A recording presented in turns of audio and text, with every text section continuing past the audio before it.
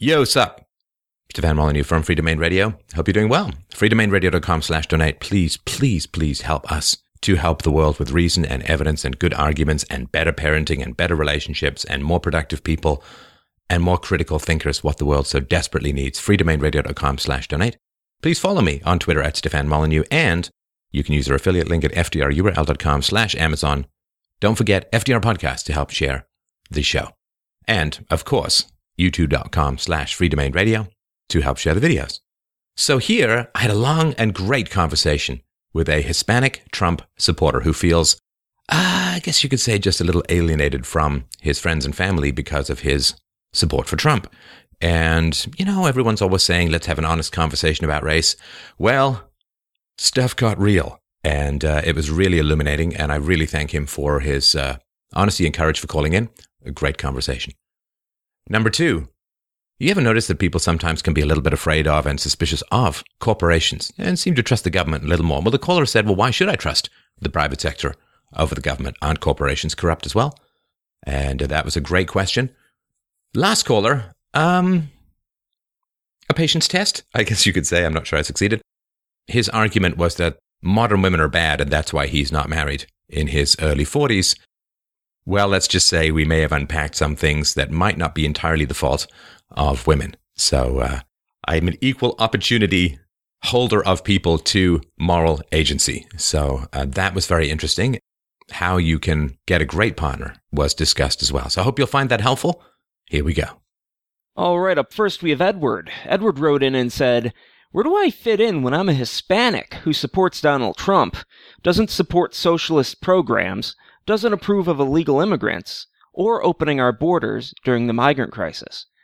I feel like an alien in my anti-Trump Hispanic group of family and friends. That's from Edward. Hello, Edward. How you doing? Hello, Stefan. How are you? I'm well, thanks. How are you? I'm good, thank you. All right, good. All right. Do give me the backstory here. This sounds like a character that needs some history. So how did this all come about for you? It's a long story of a lot of flip-flopping between liberal and conservatives and friends, conversations and debating. I'm a type of person who likes to debate a lot. I like to talk about any political topics and any kind of situation that's going on in the world.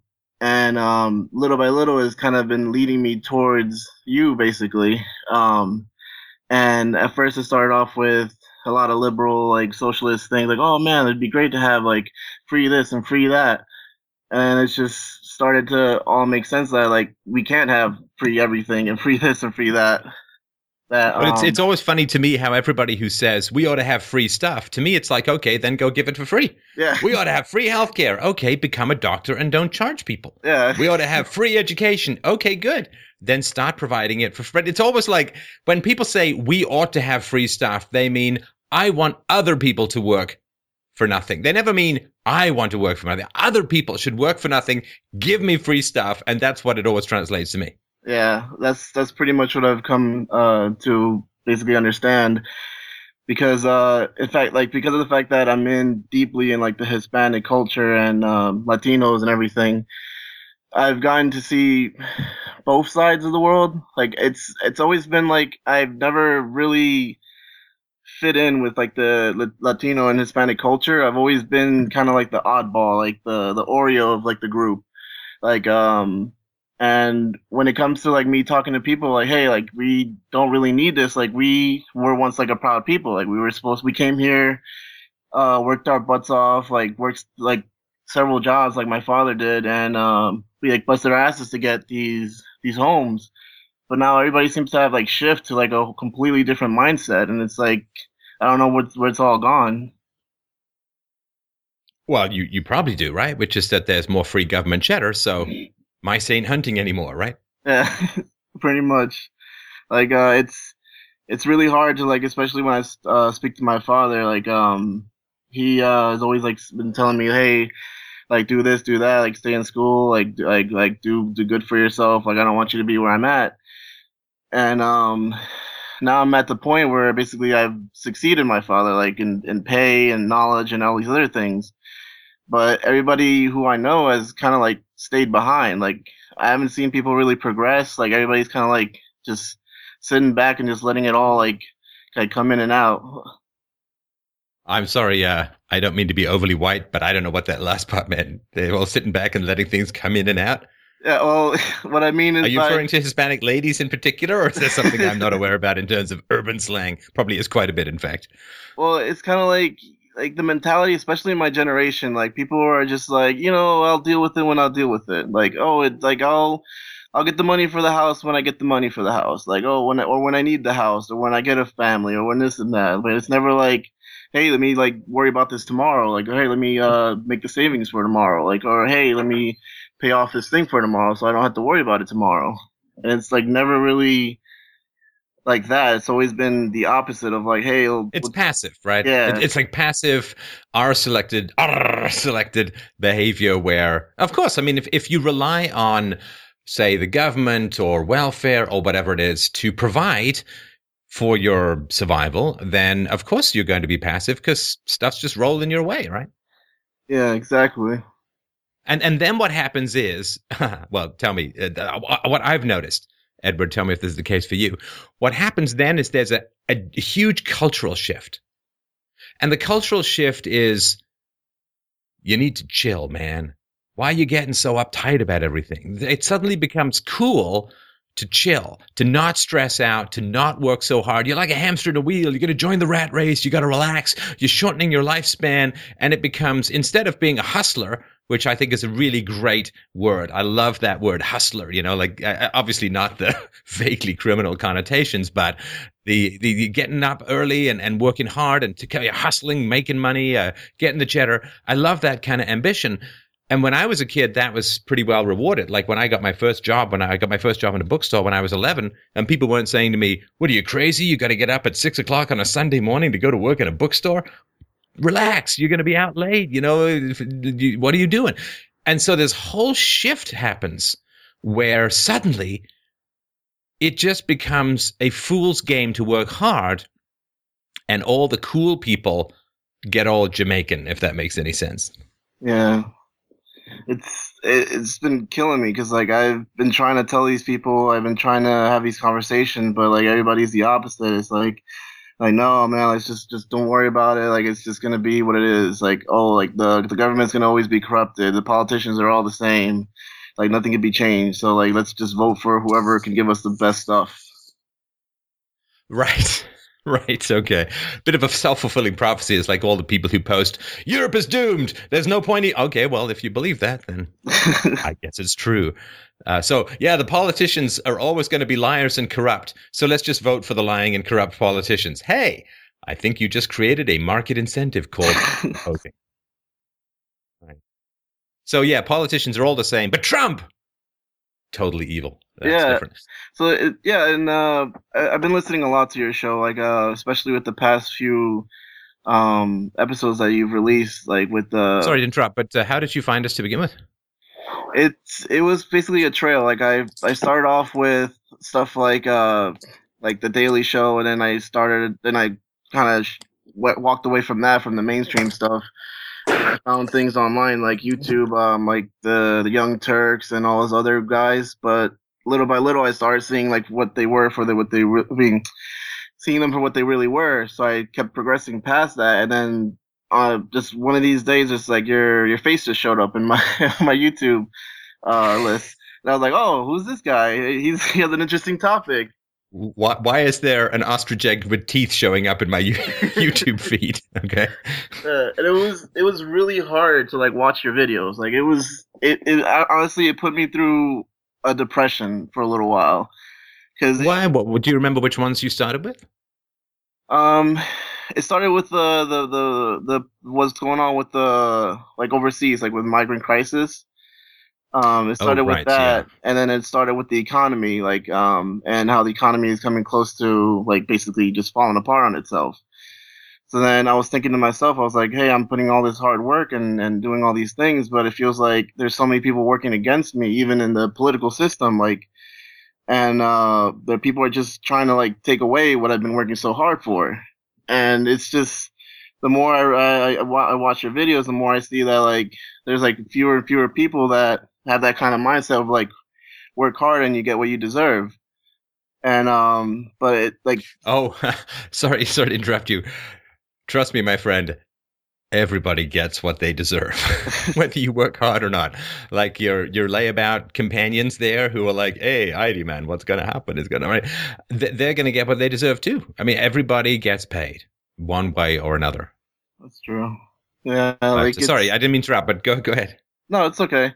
Like so I've been basically looking through all your videos and it was really hard to talk to people about these subjects, like just even like to post something on Facebook to say like, hey, I support Trump, or hey, I don't believe like illegal immigrants should come into the U.S. Like, and I have a whole lot of reasons why I definitely don't believe why illegal immigrants should be coming into the U.S. And it's like firsthand experience with them. Yeah, Um, where are the sanctuary cities for people who don't want to pay federal income tax? You know, exactly. what about just, hey, I don't like these laws, so I'm just not going to obey them. And then everyone's like, woohoo, good, you shouldn't obey them because blah, blah, blah. It's like, where are the big giant states or big giant sanctuary cities where you just don't have to pay your income tax? I mean, no, you can disobey the laws of citizenship, and then you got all these sanctuary cities. But if you don't want to pay your taxes, off to jail with you or your alimony. Yeah, it's like one of the things I really wanted to talk to you about was like especially like my firsthand experience with illegal immigrants and racism entirely. Um and what the weirdest thing about it is like you keep talking about IQ and how yeah, like the more IQ, the more sincere the person is and the more apologetic they are. And the more and more that becomes true for me as I look back in my life. Like for example, my father, he had a business in like the hot center for like all illegal immigrants and Mexicans alike. And basically you would get these guys that come in and they would give you these paperwork and everything. They would finance something, and then when it comes time to pay up, like they moved and they're gone, and you never know like who they were to begin with. And it's always been an experience like that with me with illegal immigrants.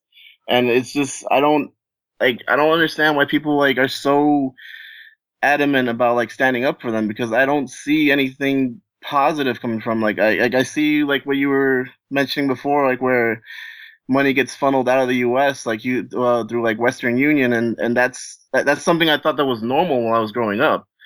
I thought that Oh, that you was mean so like the Hispanics would get money from welfare or from work or something like that and funnel it back to Mexico to keep others sheltered and fed, right? yeah, exactly. Yeah. And it was just like a normal thing. Like that's what everybody would do. Like 80% of their paycheck would just be gone to another country. Like you would never see it again. And like I never really put the two and two together and realized what that was doing. And as more and more of that like started coming together for me, like I started realizing that illegal immigrants are definitely a huge issue for the U.S. And even though I have like Mexican friends and I know some people who are illegal, like I do not support what they are doing to this country.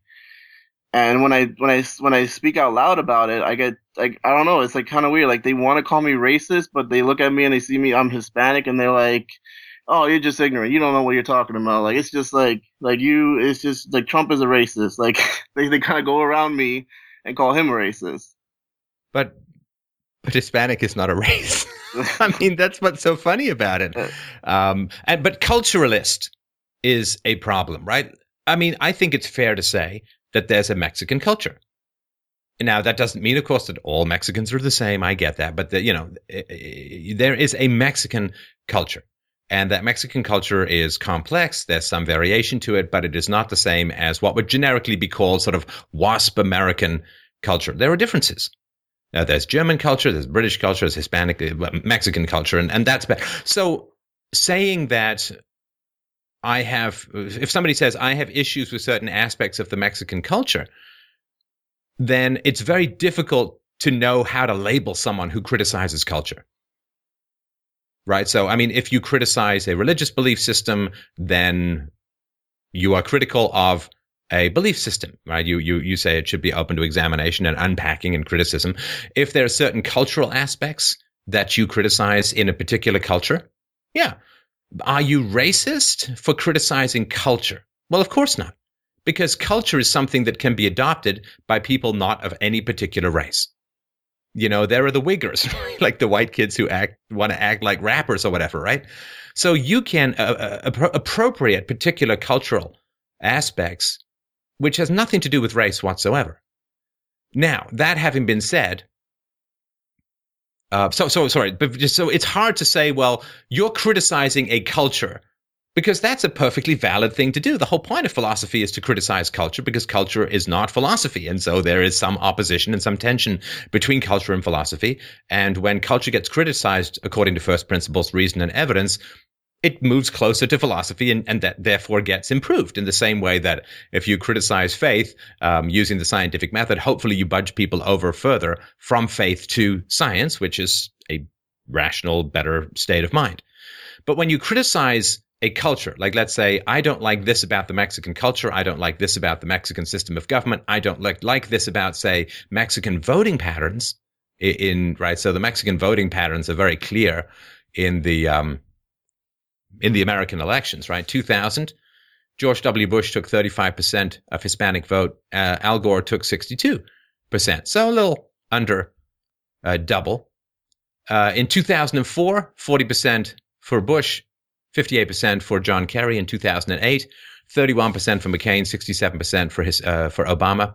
In 2012, 71% of Hispanic vote went to Obama, and Mitt Romney got 27%.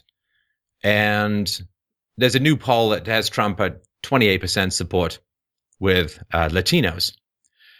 And I know we're Mexican, Latino, Hispanic. We're creating a big mess linguistically, but hopefully people will forgive me for that. But so when you criticize a culture or you criticize beliefs held by a large group of people, you're just criticizing those beliefs. You're not criticizing every individual. You're not saying every individual in that geographical region holds those beliefs, but you're criticizing those beliefs that are held by a lot of people in that geographical region.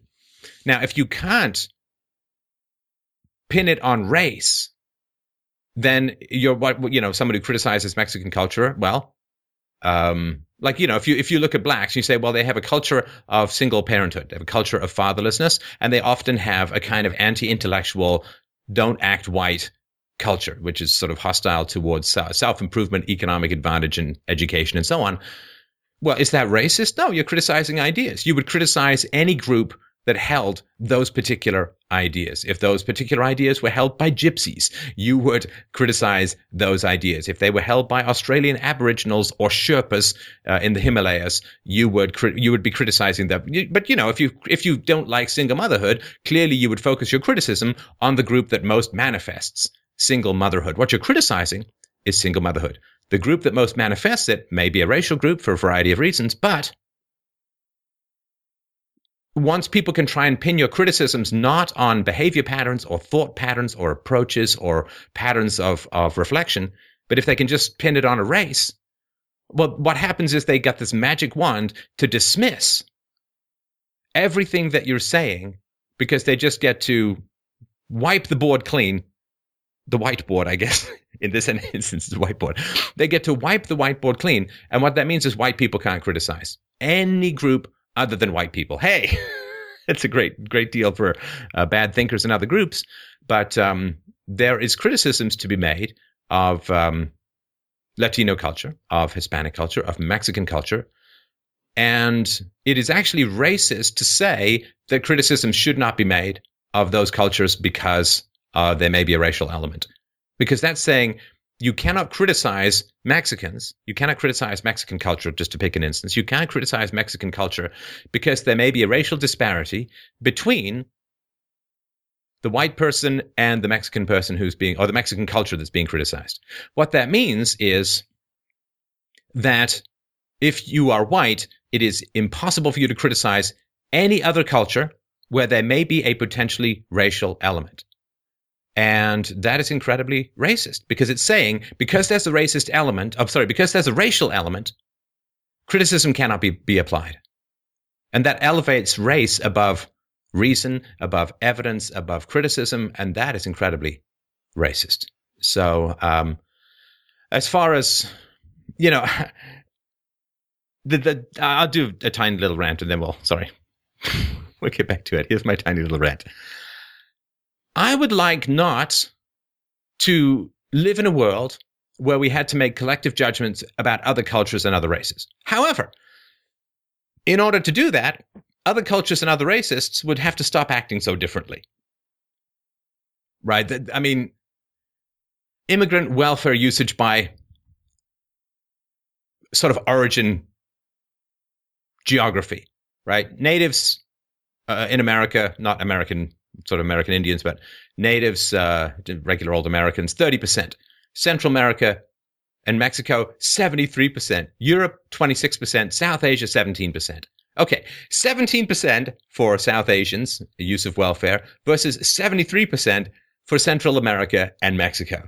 Now, I don't know if anyone expects a sane human being who can count to not notice that is a vast, enormous, staggering multiple of difference. South Asians, welfare consumption, 17%. Central America, Mexico, 73%. Now, that's a quarter? I mean, that's... So if you have one group using welfare at a quarter of the rate, the other group, or the other group 4 or so times more, are we not allowed to make any collective judgments about groups that act collectively extremely differently? I don't know. Like, people who say, well, you can't do that, I don't know, like, how insane they are that they just can't count. I mean, look, if all groups were using welfare at the rate of 20%, every single group, 20% or close, like within a polling error of a couple of percentage points.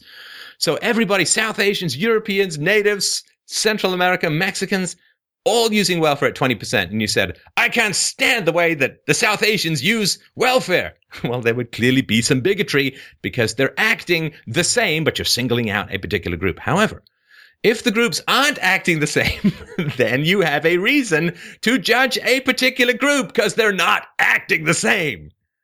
And then what people say,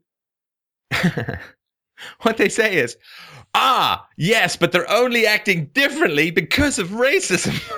It's like, and how do you win that? How do people know? Like, how do Central America, like Mexicans, they come across the border and they say, I don't really want to go on welfare, but I think there are some people who might be racist here. And because of that, I'm going on welfare. I mean, that doesn't make any sense at all. At all. You can't judge groups for their behaviors, but whites, who generally try to avoid racism and even are self-racist, well, whites are racist, okay? So you can judge all whites as racist and all men as patriarchs and whatever, right? But when there are clear, huge, massive differences in the way that groups behave in American society, you can't make any collective judgments. And I say, if I say, hey, you close down these numbers, I'll stop making collective judgments, but I have to be an empiricist.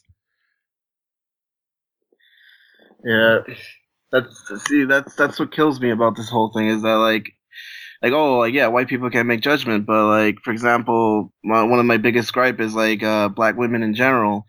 They can make all the kinds of judgments that they want on anybody and get away with it. Like, I've literally had people tell me, black people can't be racist. Like, it's impossible. And I'm like, how can they not be racist? Like, the most amount of racism that I've like gotten from is actually from like the black community. I've had a black woman who went to our store and she was upset about a product, and so we explained it to her. We were very polite with her and everything, and she told us like, I'm tired of you Mexicans like coming into our country and taking everything we got and our jobs. Like, you should just go back on your boat and go back wherever you came from. And it just like threw me back. I was like that was the most like craziest moment I've ever experienced in my life. I was like that was like the first time I've ever experienced like racism like full on. And you got to try being white for a day if you really want to see racism full on. I hate to pull the blue-eyed card, but be white. Just imagine being white and picking up the Huffington Post or picking up the New York Times or picking up like there's a mainstream, which is to say leftist stuff. And Tommy Sotomayor is a YouTuber who's got a pretty interesting experiment he runs from time to time. So what he does is he puts a picture of a beautiful black woman on Facebook, and he says, black women are the most beautiful women in the world. And what do you think people say? Amen. Right on. Absolutely. More weaves, right? I mean, they love it, right? And he can do this with other groups, right? He can put Indian women on, and Indian women, the most beautiful women in the world. And oh yeah, they are beautiful, right? And then what he does is he takes a picture of a Swedish woman and he says, white women are the most beautiful women in the world. And what happens? Raises up. Oh, God, the comments fill up with vile, bile, bilious, hideous comments of racism. And like, it's insane.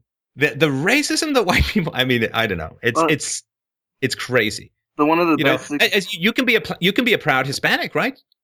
Yeah. Can I be a proud white person? Yeah. No, can't be a proud white person. You can be a proud black man, and that's great. You can be a proud Chinese man. You can be a proud Hispanic man, proud of your culture, proud of your heritage. If I go out and say, I, a square-jawed, blonde, blue-eyed man, am very proud of white culture and white history, what's everyone going to say?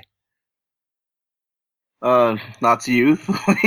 Yeah, skinhead, Nazi, white supremacist. It's like, so, the degree of, people don't understand. I hate to say this. It's hard to understand if you're not white, just how limited you are in any kind of cultural or historical pride. And not only limited, like you can't express it. You cannot express it. There are people who do. And I think that there's a huge amount to admire about white culture. There's stuff to admire in other cultures too, but there's a huge amount to admire in white culture. And but you can't express, you can't go out and be thrilled or happy about or admiring of white culture, because you're automatically a Nazi who wants to kill everyone. And all other groups you can have. I mean, so I shouldn't say this, Edward, because it's not you. La raza, right? What does that mean? The race. The race. The race. Everything for the race. The race for everything. Now, if you try that as a white person, white race power, what's going to happen? Oh, it's basically like every media outlet like pointing at you with their scopes. I'm going to start the White Panthers. Can you imagine? Can you imagine what would happen? So the amount of ferocity for any kind of, even the word white pride, what does that mean to you? What does white pride mean to you? I want it to mean the same thing that it means for me when I say I'm proud to be who I am, but like apparently, and why not be proud to be like, this is like, why not be proud to be who you are? Why not?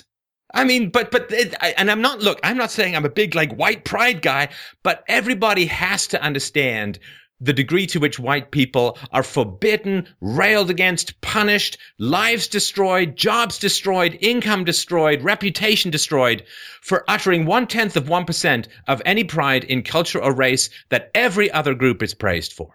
That's what gets me really angry nowadays. Like and that's what they call privilege. Sorry, go ahead. No, sorry.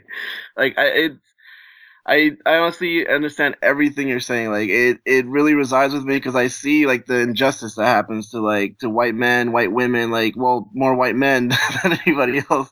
But like it's disgusting. Like if you want to like look at the most recent situation, like there was a gorilla that was shot in the zoo because it was about to attack or was looking at some kid. And everyone if we're gonna do the story, let's do the story. So we'll get to that in a sec. Let me just read this before I forget. All right. So this is screenshots taken 9th February 2016. Wikipedia. Is there ever any inaccuracy in Wikipedia? Not if you're on the left. All right. So Black Pride from Wikipedia, the free encyclopedia. Black Pride. Black Pride is a movement encouraging people to take pride in being black, to celebrate heritage and personal pride. That's Black Pride. How about Gay Pride? Gay pride is the positive stance against discrimination and violence towards LGBT, I keep thinking that's a sandwich, people to promote their self-affirmation, dignity, equality rights, increase their visibility as a social group, build community, and celebrate sexual diversity, gender variance, and portable water buffaloes. That's gay pride. Asian pride. In the United States, Asian pride is a positive stance to being Asian American, right? So that's Asian pride, gay pride, black pride. I'm sorry we don't have Hispanic pride here, but I'm sure it's there. Now. No, don't worry about it. There's parades over here for it. Right. What do you think is under Wikipedia white pride? The Asian pride, gay pride, black pride. Good, beautiful, wonderful stuff. White pride. White pride is a slogan primarily used by white separatist, white nationalists, neo-Nazi, and white supremacist organizations to signal their racist viewpoints. Oh, God. Oh, it's so terrible. It's so fucking racist. And this is all supposed to be in the banner called anti-racism. Asian pride, gay pride, black pride, Hispanic pride, lovely, white pride, evil Nazi genocidal. It's like, are you people fucking kidding me? I mean, this is like, I tell you, the whole world has become the Onion. Except, you know, you peel the onion, it makes you cry. So I'm sorry we're drifting a little, but I just really wanted to get that across because, again, if you're not white, imagine if you express any pride about your culture, your heritage, you fly any flag, you talk positively about the achievements of your ancestors and so on, and your life is destroyed. Can you imagine living like that? Yeah. The fear, the huntedness, the can't speak of it, the anxiety, oh God, the self-hatred, the inability to say no to anything. God almighty. It's really sad. Like I wish I could like do something about it. I've been doing something about it. I've been speaking out about it. I've been talking to all my friends about it. Hey, like this is unfair the way people are being treated out there. Like this is not right. For example, when I posted up about a Swedish family were kicked out of their home to make room for migrants. And basically I posted that up and I was like, hey, look, like this Swedish family got kicked out, but they were a white family. And the first thing that people said was like, oh, well, they did that to the Native Americans in America. So it's just like here, first come, first, or, karma, basically. Yeah, no, I've seen that a million times. When white people cause problems for other people, it's white people's fault. When other people cause problems for white people, it's white people's fault. I think I detect a pattern here. Oh, it's sad. And people, then I don't think they're conscious of it. Like, I don't think your friends are sitting there going, wow, we really want to bash on white people. Like, we just fucking hate those white people. And like, they don't, it's just an automatically programmed response. Automatically programmed response. And this idea that you bag on white people, you can shit on white people, you can attack white people, you can condescend white people, you can blame white people. We are the unprotected group. We are the open season group for people to vent all their frustrations and hatred on. And this is somehow privilege. I mean, when people see it, it's like once you see that, you can't unsee it. But it seems impossible for people to see. You know, it's the old thing. You try talking about any other group that way. Try talking about any other group that way, the way that they talk about white people. People's heads would explode. And I got to tell you, it's pissing off a lot of white people. Yeah. I mean, for a while, it's like, okay, we'll try that. We'll give it a shot. You know, we'll get rid of all in-group preference, see how it goes.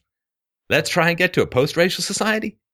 Okay, we're very advantaged because winter for 100,000 years. We're very advantaged. We're going to just, we're going to accommodate. We're going to affirmative action, let people in, give money, give welfare, we're going to just give, right? I mean, someone recently did a calculation. The average black person costs $7,700 more in government services per year than they pay in taxes. People are like, okay, well, there was privilege and slavery, Jim Crow.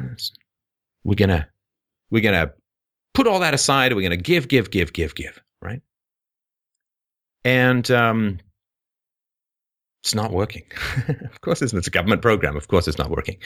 But yeah, the white people, I mean, I can see it on the web. And it's not as fringe as it used to be. White people are getting pretty pissed off at this. Well, that you build a society that everybody wants to get into. Apparently, we're so racist, everybody just wants to see it right up close. Don't want to stay away. That guy's got the most racist hotel ever. I'll pay any price to get there. What? They build these societies, try and treat minorities as well as humanly possible, and transfer massive amounts of wealth, give up in-group privilege, and focus on the comfort and security and forward movement of minorities and so on. And boy, is it ever not working. It's not working for minorities, it's not working for white people, and it's going to change. And people who haven't seen pissed off white people for a while, going to be a little surprised. I'm hoping to avoid all of that, but I'm just pointing it out. You can only poke the wasp nest. Literally, you can only poke the wasp nest for so long. Well, it's already evident of it, right? With the nationalist groups that are already organizing, like throughout the Sons of Odin. Throughout the Europe, yeah. Yeah, and it's I'm pretty sure is like just around the corner for the U.S. And that's what scares me for like my future and my kids, like the stigma of like being related to these excuse my language, these racists, these racists. Let's call them what they are. They're anti-white racists, and it's not all they are. But when the question comes up, too bad, right? Like how the fuck does some Swedish guy who's 40, how is he responsible for what happened in the days of Christopher Columbus on the other side of the world, when smallpox, which nobody knew anything about, nobody knew how to cure, they didn't even have a germ theory of disease, for God's sakes. They didn't even know how disease transferred. So how the fuck is some Swedish guy responsible for the transmission of an illness by methods nobody understood about on the other side of the world over 500 years ago? Oh, they're all white. So, I mean, and if I said all black people are responsible for black crime, people would say that's insane. At least that's in the same time frame. If I said all black people are responsible for slavery 500 years ago, people would go fucking nuts, and rightly so. It'd be a horribly racist thing to say. But when people say, well, white people are really not doing well in Europe at the moment, oh, it's karma, because their ancestors were forced into the Navy and the Army to be colonists for their overlords, and so, boom, karma, bitch. It's like, oh, you fucking racists. You unbelievable racist. Not you, right? But this is like, and this is what people say. This is the most amazing thing, right? Liberals. People say, if Trump wins, I'm moving to Canada. It's like, why? Why not move to Mexico? Well, if Trump wins, he's racist, so I'm going to move to a country that's much whiter than America. What? If Trump wins and you don't want to be perceived as a racist and you think Trump is a horrible anti-Mexican racist, go move to Mexico. No! I want to move to where white people are in charge because I'm concerned that Trump might be a racist. Oh, God. All right, let's do the gorilla. Sorry, so it's something you wanted to add there. No, I was just saying, like, I'd be glad to open the door for them. And be like, oh, don't let it hit you on the way out. And this is called white-splaining. All right. That's, so the black... Sorry. A 4-year-old kid climbs over a fence, wanders across 30 yards, falls into a gorilla pit, into the water, right? And you can watch the video on YouTube. I think it's on YouTube. And the gorilla is dragging the kid through the water. It's not safe, right? It's not a safe environment or situation. So you can get this from Paul Joseph Watson's Twitter feed. I'm totally stealing it from him. And this is black people talking about what happened. That gorilla was taken from its homeland. It's not it is, but anyway. That gorilla was taken from its homeland, put in captivity, and then killed to preserve white life. That sounds familiar. Huh. Okay, so apparently all white people are to blame now. And so they were going to shoot the gorilla. Of course, everyone says, why didn't you shoot it with a tranquilizer? It's 400 pounds. I mean, that gorilla can crush a coconut with one hand. I mean, if the gorilla suddenly decided to play peekaboo in the kid's neck by ripping its head off, it would be over in about a tenth of a second, and that kid would be dead. So they couldn't tranquilize it. They had to shoot it, and it died. It was 17 years old. It was a rare gorilla or whatever, right? Someone else, another black person, wrote, at the end of the day, the gorilla was minding his own business. White parenting at its finest. Another black guy wrote, I really feel bad for that gorilla. He was living his life. Next thing you knew, a white boy trespassing in his home, but he'd be getting shot for it. Another guy, the gorilla was minding his own business. It's the mama's fault. And the curious little white, all caps, boy, wanna bother people. Black people don't even go by the rail. If the gorilla knew they was kill him, he should have choked that little white boy like Melvin did Jody. I don't know what that. Do you know what that means? No. Melvin? Mike, do you know what? I don't, but there's one that's not included in here that I thought was rather interesting. They were like, the gorilla was 17, black and unarmed. Wah, wah. Oh. Right. Ape lives matter. Okay. This gorilla was trying to die today over a dumbass little white boy with stupid parents. Smash my head. R.I.P. my dog. Dog. Anyway, so this killing an endangered gorilla at a zoo for a white boy's safety is white privilege. If the boy was black, they'd have found a tranquilizer. It's great. Now, the twist, of course, is that the boy, and not coincidentally his parents, were black. And the father, fulfilling a lot of cliches, had a lengthy criminal history and so on. And now the black parents are being investigated for their roles. So, yeah, just, everything's about race and white people are to blame for everything. And you can't look up any facts, just go around blaming white people. And that's what they call privilege. It just pisses me off. I've had conversations with people who are like, hey, like someone posts up of someone getting arrested, like a cop arresting a black person, and I just like looking forward into it. I like to see what happened, like what the guy has like on his records and everything, and the guy has like several records with like holding it, like being caught with an arm, and a few other things like drugs, and then and when I brought this up to the person who posted up the video, it was like, oh, fuck police, like fuck white people, and I was like, hey, by the way, this guy has a history of these things, there's a reason why they came up to him this way, and the guy was like, oh, facts don't matter, like that shit's in the past, like it doesn't matter what happened in the past. I'm like, what the fuck? Trafficking and kidnap was what the. This is the dad of the kid in the enclosure, right? What was it? And drug trafficking. Kidnapping and drug trafficking. Uh-huh. So he's good at confining kids who aren't his own. Anyway, all right. No, it is mad. But hang on, Edward, are you saying that a black person was saying that what happened in the past doesn't matter? Yeah, so like slavery? Exactly. Like Jim Crow? Like segregation? What happened in the past doesn't matter? I'm actually down with that. I'm totally down with that. Like, I literally wanted to take my computer and just throw it out the window. Like, I was like, done. Like, I was like, I hate everybody on the internet. It's so. I'm a person who. But you like me? Hold on. Because of my manly voice. Yeah, there we go. There's something about that head, That's right. That's not a forehead. That's an 8-head, right? Okay, so let me ask you this. I mean, because we've talked about race and IQ and stuff like that. And look, people who say there are no problems with Hispanic or Mexican culture, do you know what the age of consent is in Mexico? 12. To have sex with someone? It's 12. 12! 12. It's 12. 12. 12. 12! But apparently, on frats, there's a rape culture in America. Ah! Yeah, 12! What is the story with that? I mean, do they die at 14? You got to get your sperm in? Like, what? 12? Where the hell does that come from?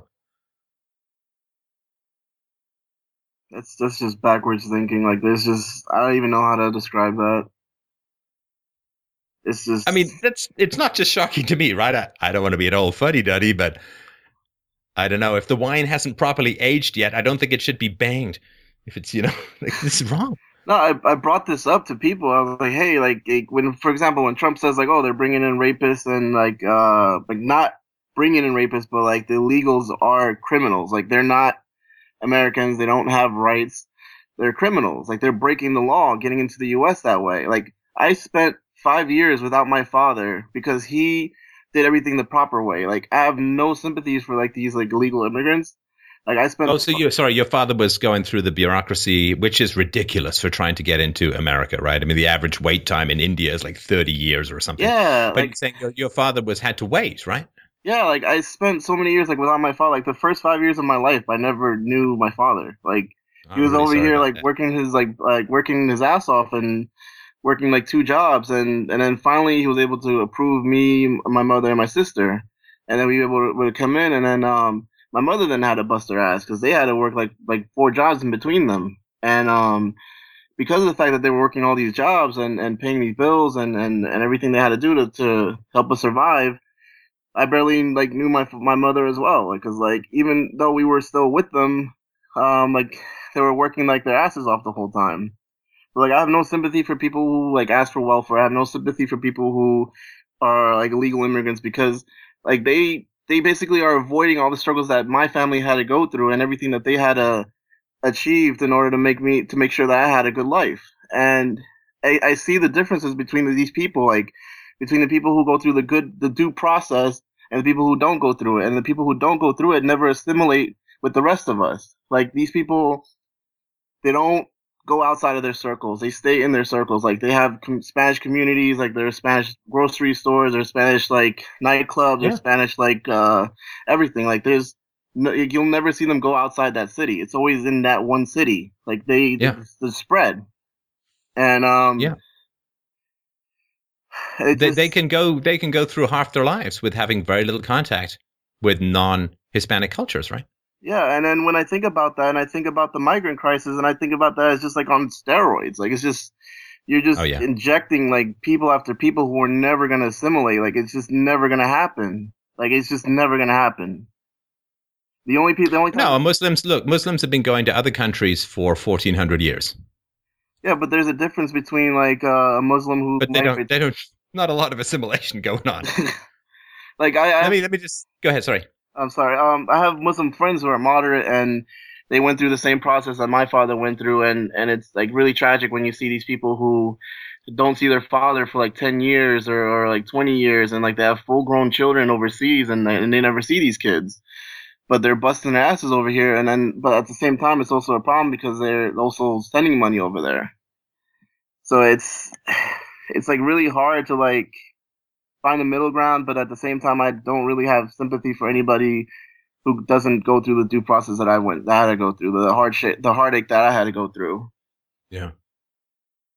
This is a little bit of information for those who don't know. Rape in Mexico is prosecuted at the state level. State laws vary. A review of criminal laws in all 31 states showed that many required that if, for example, a 12-year-old girl accused an adult of statutory rape, she had to first prove that she was, quote, chaste and pure. Chaste and pure. 19 states in Mexico required that statutory rape charges be dropped if the rapist agreed to marry his victim.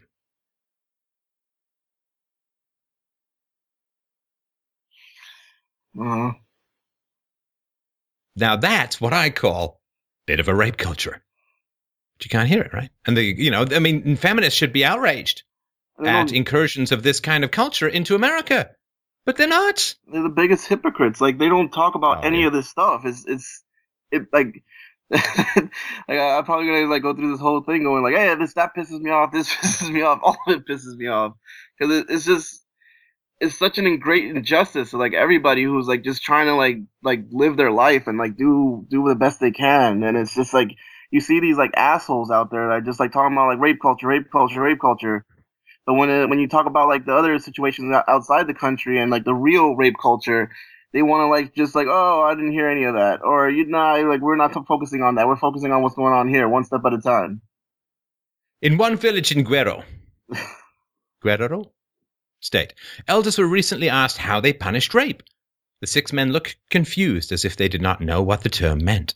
When it was explained to them, they all laughed and said it sounded more like a courting ritual than a crime.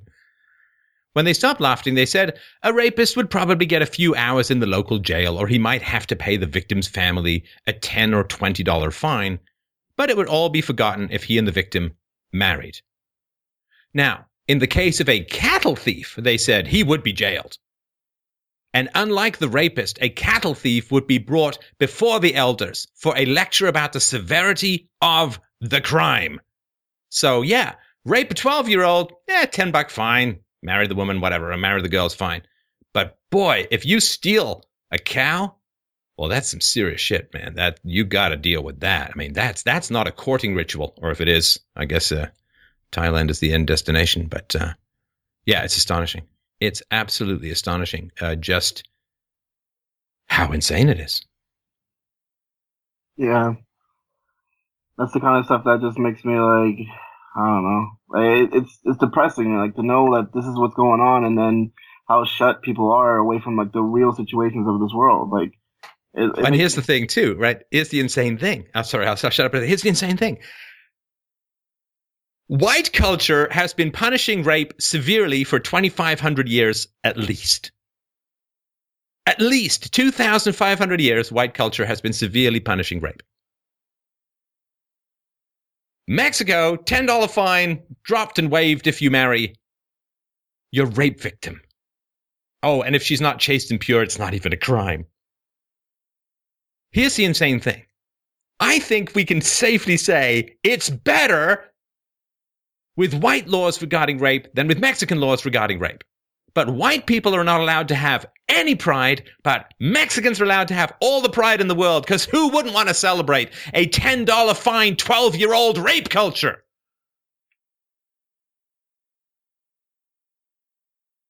All right. That is off my chest. So, what's it like? What's it like? And I know we're generalizing, right? But what's it like? Lift the lid for me, right? I mean, I don't get a chance to listen to a lot of unfiltered conversations from your group or your neck of the woods. No, what is you know? It's okay. You can tell me. I mean, who else is listening, right? Come on. What is said about Trump, about white people, about America? What is the conversation? I had a great black guy on who was talking about this a couple of weeks ago. Let's have an honest conversation about what is said. Like, this is exactly why I wanted to come on, because I wanted people to know, like, this is the conversations that are being had. Like, this is like, it's people are having like these like ridiculous fantasies that like, oh, if Bernie Sanders is elected, we're all gonna have weed, we're all gonna have like free this, free that, and when you hear about Trump, it's like, oh, he's racist, like, and then it was like, oh, okay, well, why is he racist? And then it's like, no, he said that Mexicans are all rapists, and then it's like, and that's the only thing to go off of. And then even if you try to get past that, then it's like, oh, well, they're richer than us, so it's got to be us against them. So like, I had a family member who told me, he was like, because like I said, like I've done pretty good in my life. Like I'm in a better place than most people I know around me. And one person told me, he was like, hey, like I was like, hey, like I'm voting for Trump, and he's like, well, I'm not voting for him because he's for like the upper class. Like he's not for me. Like he's not gonna help me in my situation and the money I need. And I'm like, well, no one can help you except yourself. But like, it's just the kind of mentality that people have is like, they're waiting for like this savior, but they're waiting for like also a white savior who's like Bernie Sanders. So I'm like, they hate white people, but they want a white savior. Huh. Well, he is Jewish technically, so there's arguments about his whiteness. But and let's dig a little deeper. What do some of the people you know say about white people as a whole? Good and bad. Well, I mean, like most people, like they would try to say, like, oh, they're racist, like, oh, like they think they're better than us, or something like that, or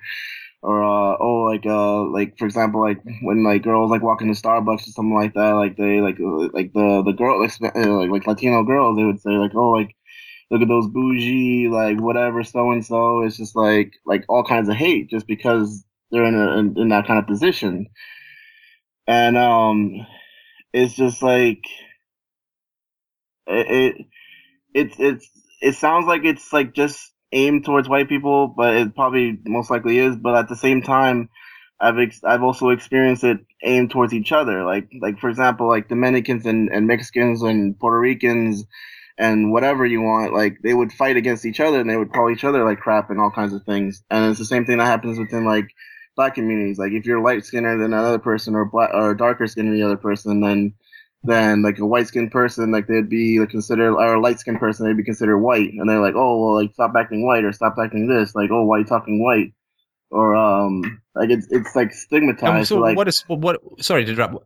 What does acting white mean? What are the behaviors that would get that label? Just speaking proper English, proper English, proper English, like proper like manners, like paying your bills on time, consideration. Yeah. Okay.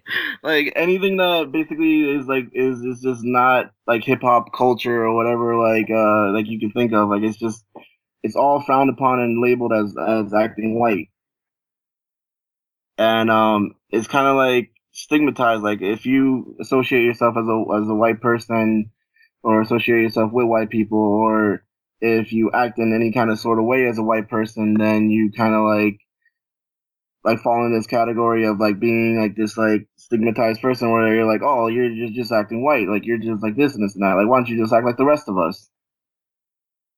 And it's acting white is like, oh, is it the old thing that a lot of low rent people say, and this is true among white people as well? Oh, you just think you're so much better than us. Yeah. Right. Well, who are you putting on airs thinking you're so much better than us, right? Yeah, and it's like you try to make it in this world, and then like it's basically as soon as like you try to do that, people start talking bad about you. Like, oh, look at what he's doing. Like, oh, look what he's done. And then it's just like, oh, well, that's not a real like so and so jacket, or that's not a real this and this and that. Like, it's all fake, and it's just like your own people like bringing you down to their level. Yeah. Like it's constant. It's always all the time. Like they're your own people like holding you back because they don't want to go. Like they don't want to like, get out of their shell. And when was Edward? When was the last time, if ever, that you heard someone say something really positive about white people?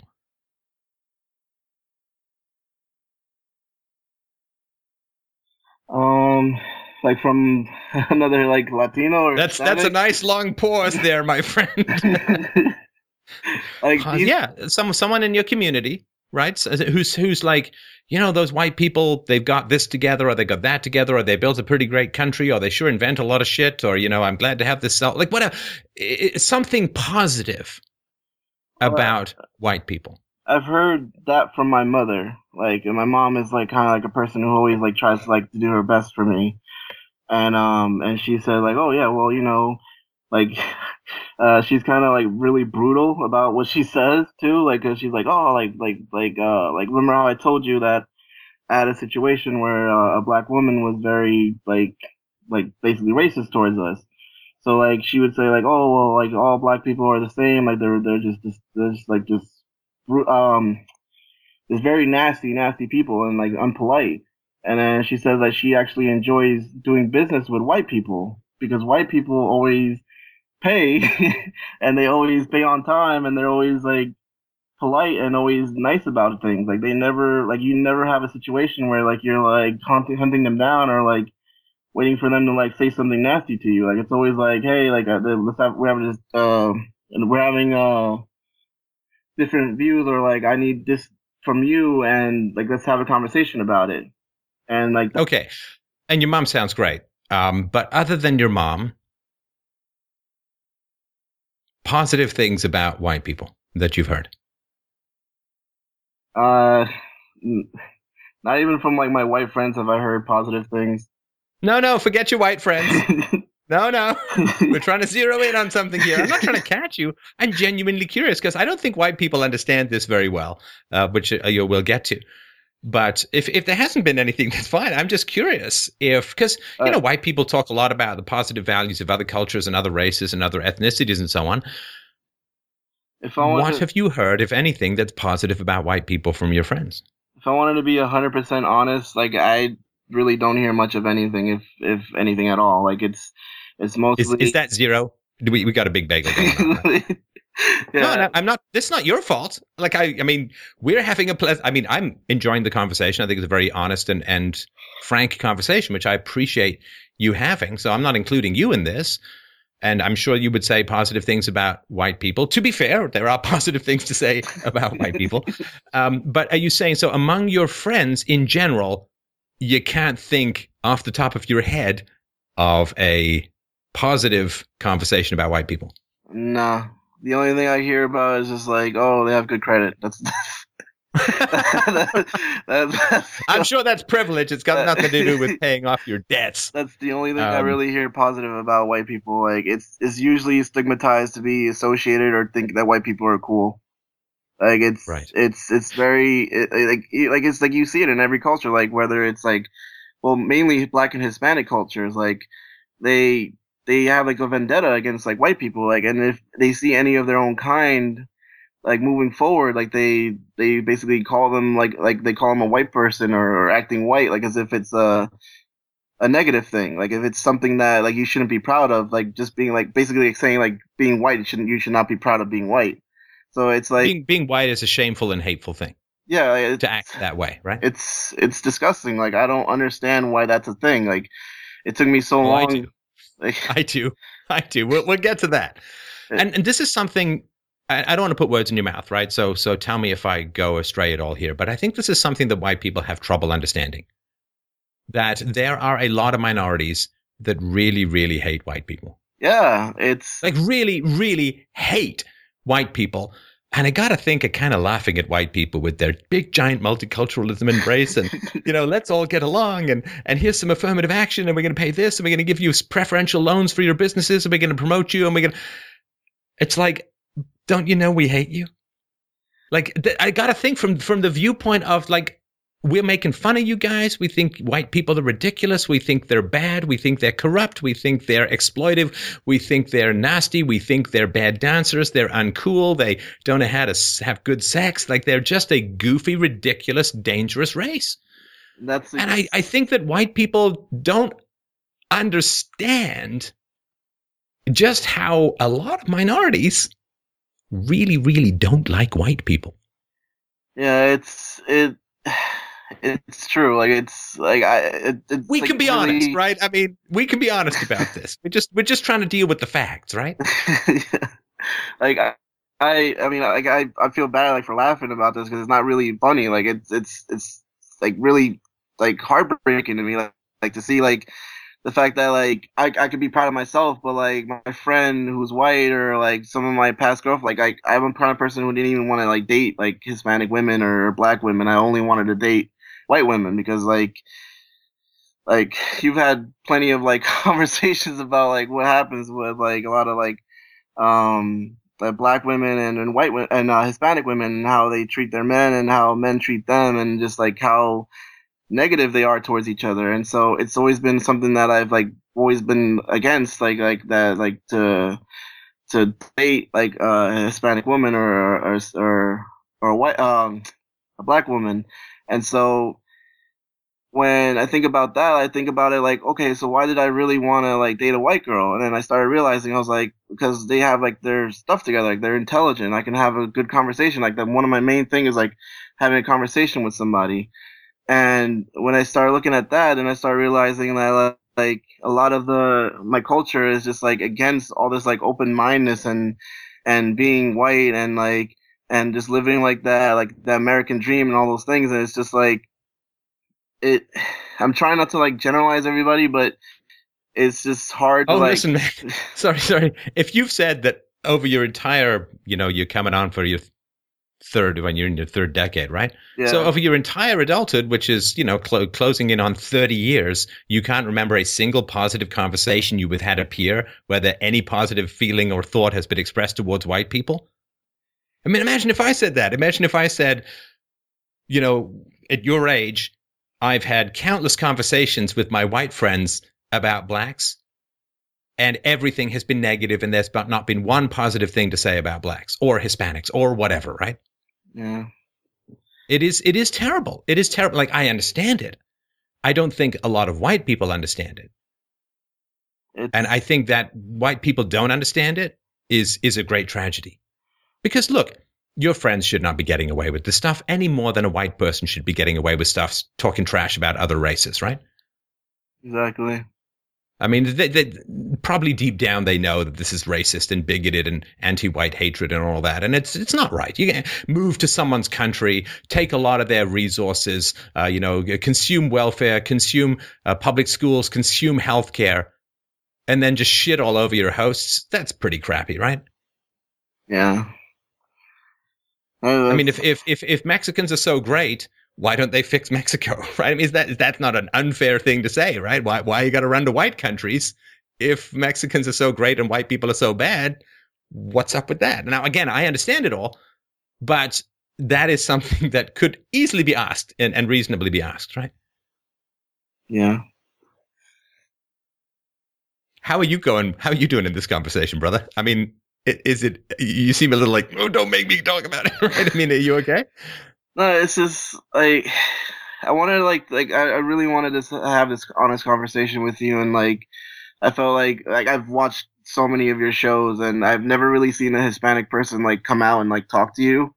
So like I wanted to like be brutally honest with you. Like I wanted to have this open conversation with you, but at the same time, it's kind of like makes me realize just how bad things are. Like how like it's like I said, it's like it's depressing. Like it's. You want to like make sure you want to think that like the best of your people, but like and then you start seeing like the true ugly side of it. It is ugly, but it's also not. It's not exactly entirely the fault of your people, so to speak, right? I mean, because white people put up with it. White people don't ask about it. White people, I won't say invited. I don't want to blame the victim and all of that, but white people don't have these frank conversations. They don't talk about race and culture with other groups openly and honestly. And I don't want to say, bring it on themselves and all of that. But, and by the way, we have had tons of Hispanic callers. It's just has not really centered as much around questions of race as much as this caller is. But, right, it's not working for white people. It's not working for Mexicans. It's not working for blacks. It doesn't mean it can't. But right now, it's all government run, right? It's all race relations are a government program. Cultural relations, multiculturalism, migrant crisis, immigration, all of this is a government program. And government programs screw things up and make everything worse. And violence does that. Coercion does that. And I think that there can be positive and beneficial interactions between ethnicities and so on. But first of all, we got to get real, right? Shit just got real, right? We got to get real with each other. There is a lot of anti-white hatred in the world. I would say it's one of the most foundational emotional drivers in the world at the moment is hatred and resentment and frustration and envy and all of that towards white people. Because that's the one group that can be attacked with impunity. White people and Christians, as long as they're white, right? That is the group. White people are the group that can be attacked with impunity, that you can be racist towards with impunity, that you can deny cultural pride to and consider yourself a virtuous person for doing so, that you can denigrate and put down. And it's fine. And we all know this is not a sustainable situation, right? Yeah. It can't work in the long run because white people are going to justly get really pissed off. I can't speak for white people. It's boring, it's tiring, it's stupid, and it's very dangerous for everyone involved to keep piling on this way. And I don't blame them. Like I really don't. Like it's something that needs to happen because like they need to like basically have like their own backbone for this. Like they need to stand up and say no. I blame them. I blame white people a little bit. I blame white people a little bit because there's this terror of being called racist, and it's like when the hell did this become something which makes you give up everything that you treasure and that other people treasure about white-run societies? I mean, it's weird. It's and this what I understand is like they like for example like all the white people I've known like they've always been polite, always been like open like to like invite me in their homes and everything, and when I come over to their house like they're very very like good at entertaining their guests, but like when I go friendly to, right, good hosts, right?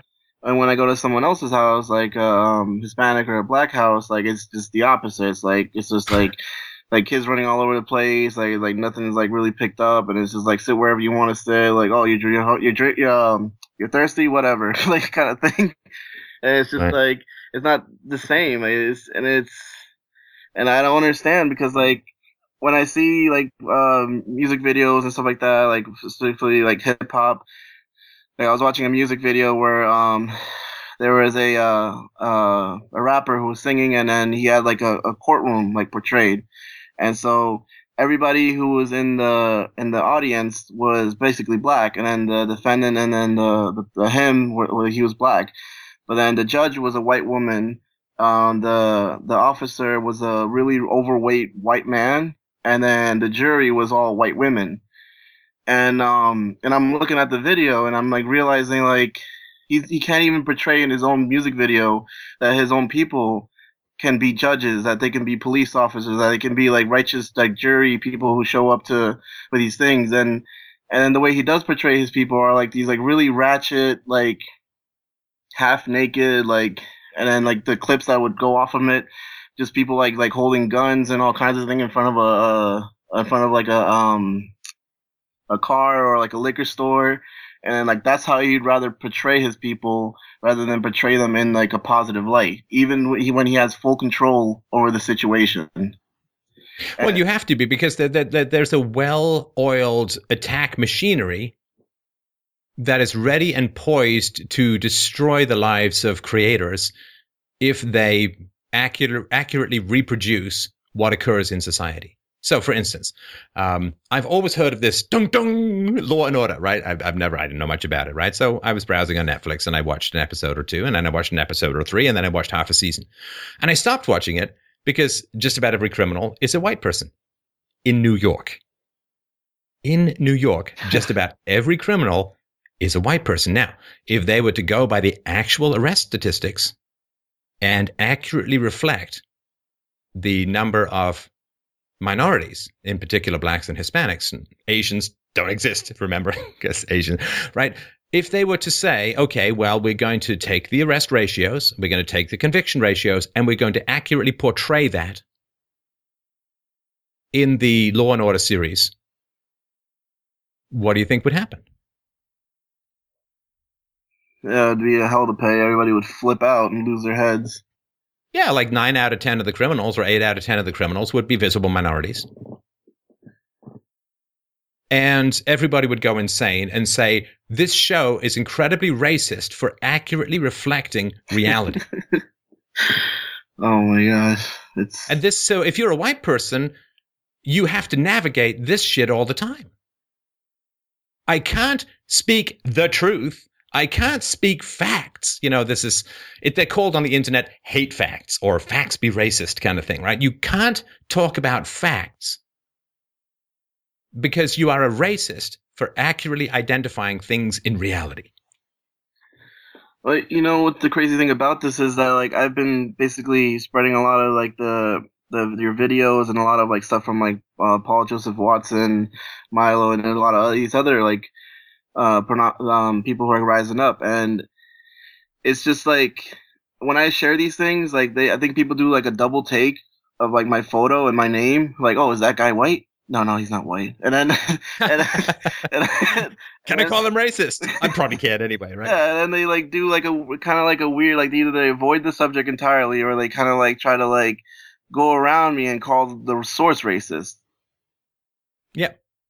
And it's like, and then I met the people who are like just overly like full of themselves, like I guess like Black Panthers or people who are like just like super like for like their own side, and they would bring on the full on racism towards me, and they would be like, oh, like you're just a pawn in the white man's scheme, like don't you know you're acting white? Yeah, right. Right. Yeah, and the communists used to have the same thing. If you're a worker and you didn't feel exploited and you were happy to have a job, then you had false consciousness and you were wrong, even though you had good arguments and you felt perfectly happy being an employee. It doesn't matter, right? Because people can just say, well, you're wrong. And they don't have to prove anything. They just have to. All they have to do is say that you're judging any kind of collective group differently. And it doesn't matter if there are facts behind it. Doesn't matter. In fact, if there are facts behind it, that's even worse because you've researched other racists or something like that, right? And this is a very dangerous situation. It's a very dangerous situation. This is where societies get really messed up when a particular group is constantly attacked and denigrated and lives in fear. And white people live in fear of being called racists. You don't have that fear. I mean, I know that you live in fear of ostracism or acting white or being successful or, all the other things which I actually admire you for. I mean, the job that you've made of your life sounds great.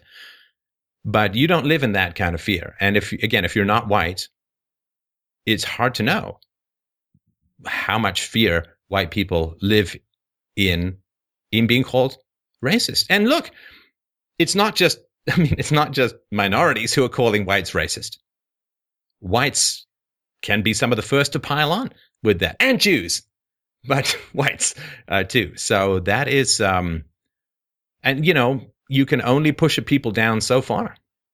It's like I understand the fear too, because not that I fully understand it, but like I see where the fear is coming from. Because like when I see people talk about these subjects and people like bring this up, and then I try to bring it up, I see people who get attacked at their jobs. Like they would be threatened to lose their job, like they would call like their jobs and send in letters, and like until the person like loses their job for like false claims, like they aren't satisfied, and it just goes to a whole personal level with these people, and it's insane. And I think about it myself, and I'm like, oh man, if I post some of this stuff, like, will I like be putting my job at risk? And I'm like, well, I'm not really white. Like, I'm not gonna lose my job because like they can't say I'm racist, like, or at least some of them can, but like, who's gonna really believe them?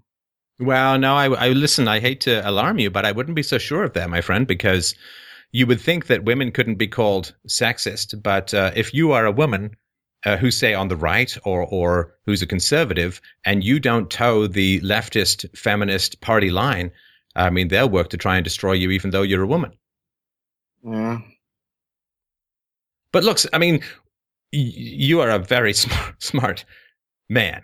And if smart people can't have conversations about this stuff, we have conversations to avoid escalation, right? You know this. If you don't talk about things and people brood and simmer and get frustrated and don't communicate, that's when things hit a boiling point. So the fact that you and I are having this conversation is really, really important. Right? I'm learning something about your culture and your background and your relationships, and you're learning something about my culture, my background, and my relationships. And this is an incredibly rare conversation to be having in the world. Isn't it great? Yeah. I'm not saying fun, no. but great. I because I was always told to have honest conversations about race. And when I was younger, I was foolish enough to think that's what was actually meant, rather than shut up white people and pay up. But now, did you something else you wanted to add? Because I wanted to end up with sort of like I kept saying, well, I understand it, and I haven't really explained why. But is there anything else you wanted to add, Edward, to what we've been talking about so far? No, the only thing I want to add is just like I wish more people would talk up about this, like whether it's white, blacks, Hispanics. Like I feel like there's more of us than there are of them, and I just really wish people would just like stand up for themselves. Like I want everybody to get together and just like really work on this situation, because it's not going to go away. It's going to get worse before it gets better. And it's just way too many people, especially in my generation, are just sitting back and just letting it happen. And I wish that it wasn't that way. I wish that people would actually speak out their minds and not let the buffoons and the racists and the true like sexists of this like planet to like take over. Right. You say you think there's more of us than of them, but I just wanted to have you circle back to what you said earlier when you said you couldn't remember a single positive thing that your peers had ever said about white people. I'm not sure that there are as many as you think there are. Well, I'm thinking like in a more broader term, like more of like cross. Oh, the people you like, don't know. Like, yeah, like cross races. So the imaginary Aragorn-based army of the undead that's going to come through and heal race relations in the West. I'm just, I don't want you to have false optimism when you've said, I've never met a single, of my friends who have anything positive to say about white people. But don't worry, there's lots of people who have positive, let's not pretend that your empirical data doesn't exist. I'm very, very optimistic, so I'm hoping that's the case. So like, even if I might be wrong, I'm really, really, really, really, really, really hoping that's the case. So, well, like, look, I'll tell you what, conversations like this are going to create more people who can have conversations like this. Right, seriously, the good that we're doing to the world by having conversations like this is immeasurable. So we will hopefully have people. Now, you kept saying when you get invited to white people's houses, how often have your friends invited white people to their houses? I don't really know that often. It's usually like it's within their own circles, unless they know someone who's been like their own friend for a while, like for example from high school or middle school or whatever.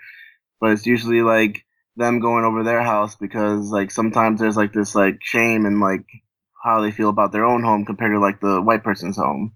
So it's like it goes back to the whole like stigma of like, oh, they're doing better than us, so like we got to put them down kind of thing. Right. Okay, so let's get to what I think I understand. And then you can tell me if this makes any sense. I'm going to assume, Edward, that you did pretty well in school and you're doing well in life. Yeah. Your parents are smart? They're not like the best. Like they didn't really graduate high school. Like they're smart. No, I didn't ask whether they were government educated. That's not the question. I mean, they're together, right? They have a decent relationship. They work. They're doing the right stuff, right? Yeah, my parents like they've gone through their thing, but they've always stuck together, and they've always said that the reason why they keep together is because of us, like me and my brother and sister. Like they've always like stood up for us. Right. And you did well in school and you're doing reasonably well in life, right? Yeah, like I basically, the way I say it, like I constantly have to learn new things. Like I can't just like sit and stagnate. Like I have to like learn new technologies, especially with me being in the IT career. So it's always a constant new thing for me. And when I see others who just like play video games and all these things, like it's such a wasted amount of time. And it's just, I don't understand. And with regards to your Hispanic friends, how often do you have conversations of depth or meaning or self-knowledge or even current events that are not just shallow resentment stuff? I mean, deeper conversations. Not often at all. Like I have more deeper conversations with my white friends and my Asian friends. So when you say not very often at all, meaning like I would post something, they would talk about it. Like no, your conversations in your life with your Hispanic peers. Yeah, like they would basically like it would just be something related to what I said, like, and then they'd like kind of just shrug me off, like, oh, that's stupid, or oh, like you're just selfish, like you should vote for this, or you should do that, like, oh, that's just selfish. But so we're talking zero? Yeah. No, I just because you say, well, not very often, not that much. Is that weekly or yearly, every fourth blue moon when the heron is outlined against Mr. Saucerhead? I mean, is it zero? I mean, it just doesn't happen in with your Hispanic friends? I don't, yeah, like it's more about like the like entertainment and things like that. It's not really about politics. Everybody kind of like shies away from politics. They don't really want to talk about it. They don't want to talk about social problems or ideals or like anything of that. It's just like entertainment, drugs and booze and women. Mm. I think I get that from the soap operas. So, all right. Okay. Do you know the average IQ in Mexico? No, I don't know it. Do you want to take a guess? Somewhere around like mid 70s, maybe low 80s. 88. Oh, okay. So that's, 88, right? So that's not hugely great. And this is one of the reasons why Mexico has trouble establishing any kind of representative democracy and why corruption is so high and violence is so high, because the sweet spot for criminality is around 85. Doesn't mean, of course, right, blah, blah, blah. We don't have to put all these caveats in because we're dealing with a smart audience. Now, the average IQ, of course, among white people is 100. You're a smart guy, so I would imagine that your white friends are above average in terms of IQ, because you sound to me way above 100 for, I'm not an expert, just a rule of thumb, right? So if I sort of point this out, right, that the average IQ is 88, does it make any sense about some of the stuff we've been talking about with regards to the differences between your Hispanic friends and your white friends? Yeah, it makes a lot of sense. Like you can, in the conversations, in the way that in the dialogue and the vocabulary, it's so blatant, like the difference. Like you cannot like avoid that difference. Right. Now, this is what is really annoying about white people. One of the many things that is annoying about white people is because the IQ stuff isn't known. Because the IQ stuff isn't known. And look, I'm no expert in this, but my understanding is basically a bunch of Westerners had sex with a bunch of people who were indigenous to Central and South America and produced mestizos, or, this sort of half and half or whatever, right? So what is really frustrating for people, for groups as a whole, is looking at white people and not understanding why white people tend to be more successful, because the IQ stuff just isn't really talked about. I mean, in fact, it's actively suppressed as a whole, which to me is tragic. It's incredibly tragic. I think that groups of similar IQs can get along fine. I think groups with disparate IQs can get along fine as long as people at least understand to some degree the fact that there's an IQ difference in aggregate, right? And not regarding individuals or whatever, right? And so what happens is, blacks and Hispanics and gypsies, low IQ there too, they look at white people and they say, what the hell? They have stuff and we don't. They have pools and we got to jimmy open a fire hydrant. They have nice stuff. We have crap stuff. They have peaceful communities. We have violent communities. They have stable families. We not so much. They do well in school. We not so much. They have patents. We not so much. They go to college. We not so much. Without the understanding of it, at least there's other stuff, at least the IQ differences. Yes, there's cultural differences, and yes, there may be testosterone level differences between whites and Asians and blacks and so on. But without at least understanding that, it's an incredibly frustrating thing, because it's like, if I think I'm as tall as Kareem Abdul-Jabbar and I'm as equally good a player, but I can't ever get on a basketball team, I'm going to get really, really frustrated and angry, enraged. I'm just as good a player. I'm just as tall. I'm just as fast. I'm just as experienced. Nobody will hire me. That is an incredibly frustrating and enraging situation to be in. And it allows, of course, people to externalize all the problems to white racism.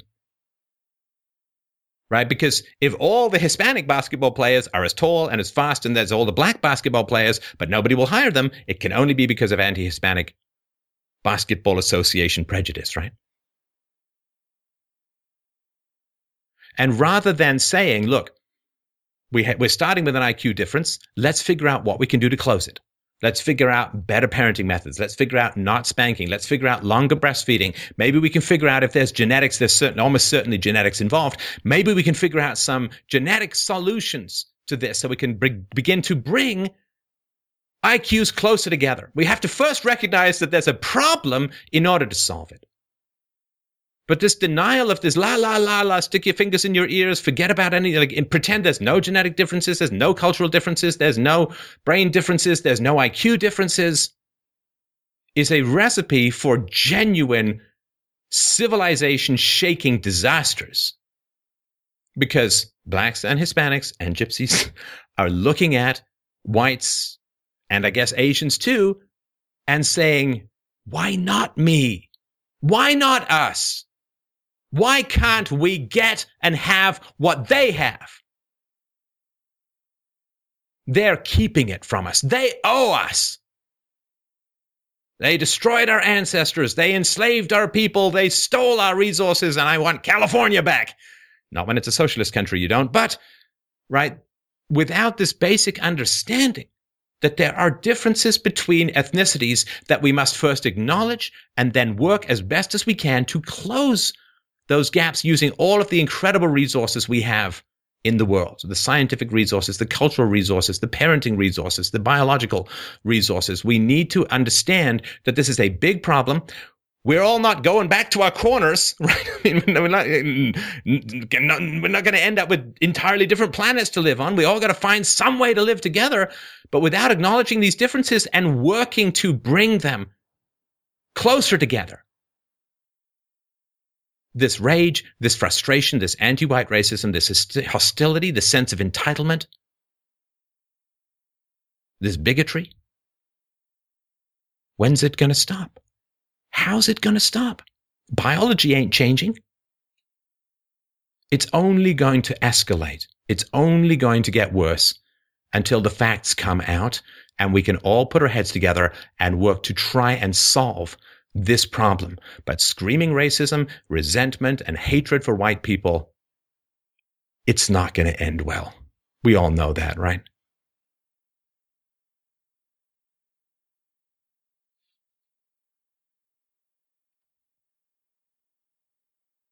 Is there any way like to actually have these things like work together, like, or is that just so far like away from the reality? Well, see, I don't know, but I know for a fact that if the problem isn't even acknowledged, there will be no solution other than ever escalating conflict.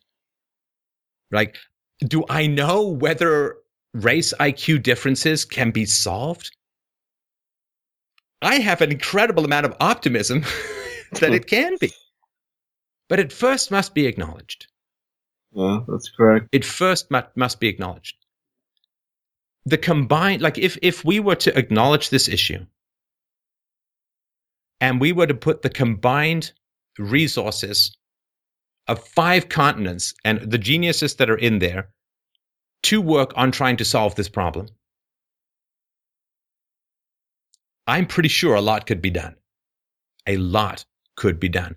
And let's say we can't solve the problem. I mean, some of it can be solved because some of IQ is environmental. It's to do with how you parent it. It's to do with breastfeeding and spanking and all the other things that we've talked about with the experts. So some of it can certainly be improved. If you can get the average IQ of Mexicans from 88 to 95, damn, wouldn't that be great? That would ease tensions an enormous amount because then the discrepancy between the two groups would be vastly diminished, right?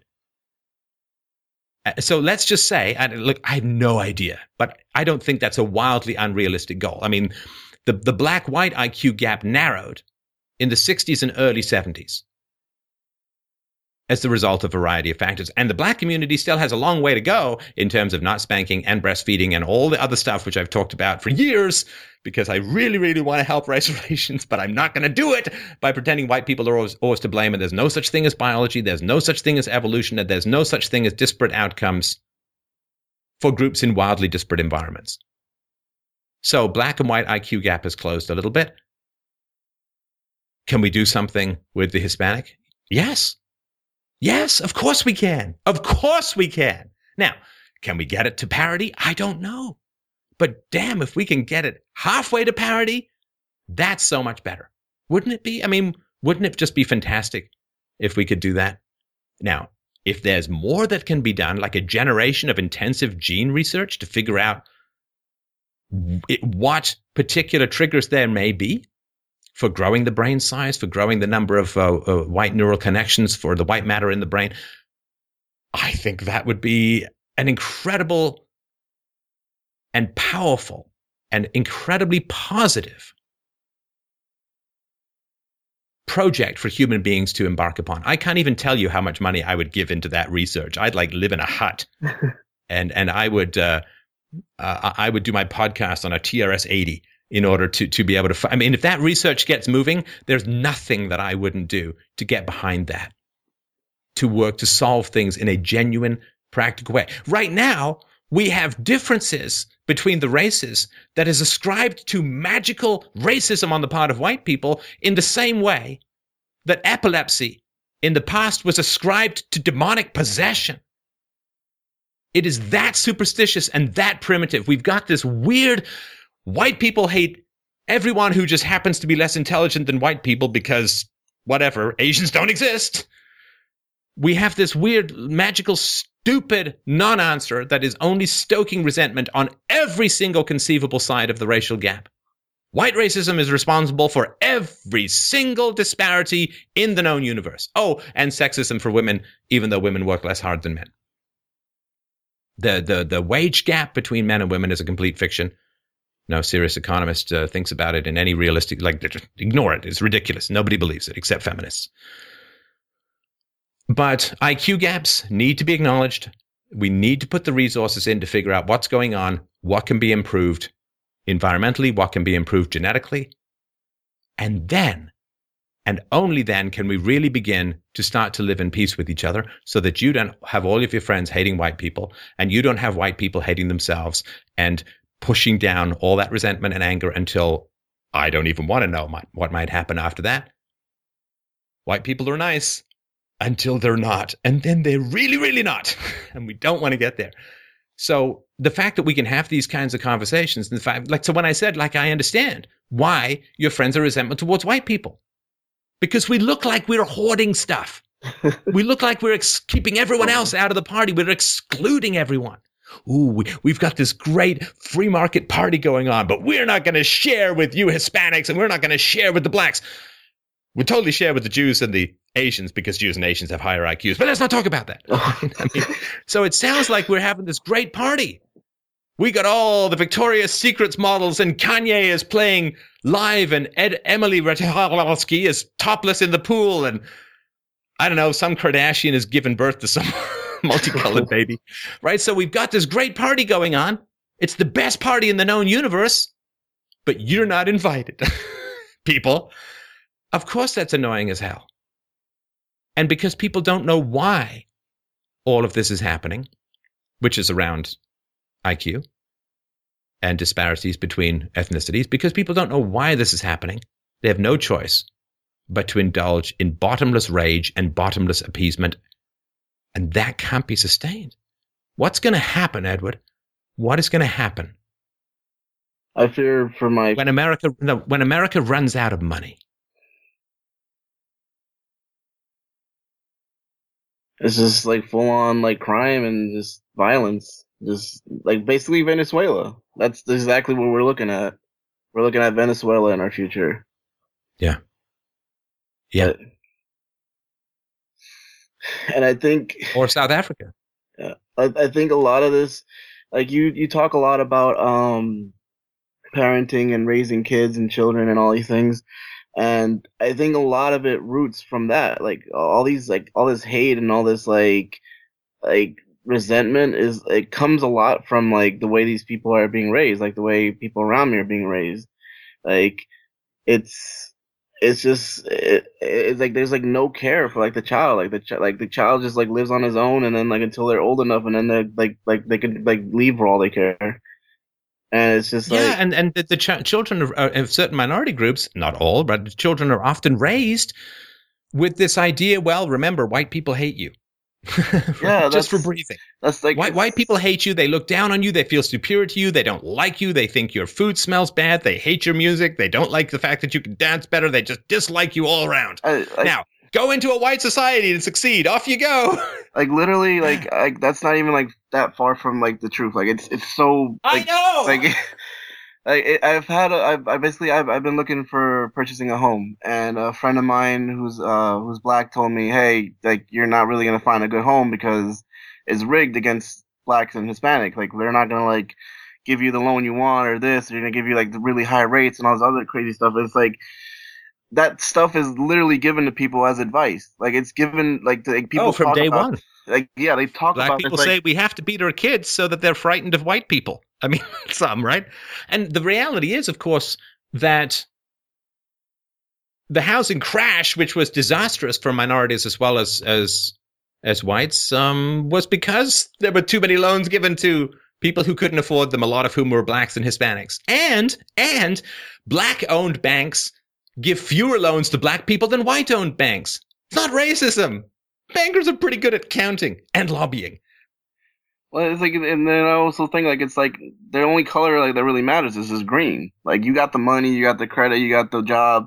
You don't it doesn't matter what race you are, but it's just they're so like deep into it, and then there's like this like weird like bubble where like it's just like it's us versus them kind of thing, and then Oh it's yeah, like, and then it's I'm a like, huge fan. I'm a huge fan of Queen, right? And what the hell did I know? I mean, when I was a kid, I never thought about race. I had black friends. I had Asian friends. I had an Indian guy named Steven I used to hang out with. Went to his place for the weekends all the time. Never thought about it. I didn't care. Didn't care. Loved to have continued that way. That's just not the way life goes. But anyway, I totally lost my thought. Totally. Wow, that's rare. Sorry, train jumped the tracks. We've gone AWOL. I was going stepping forward. No, I remember that. the conversation about... Oh, it's going to be good too. Oh no, come back, thought. About us, about like basically like racism being taught to children from like the start. Steph, clearly your thought was afraid of being called racist. So yeah, that's it. Son of a bitch. You know what? 3:00 in the morning, I'm going to wake up and call you, Edward. Is that okay? Because I'm going to remember. I'll wake up 3:00 in the morning. We'll just finish that part and we'll splice it into the show. I hope you don't mind. Yeah, that's fine. Good.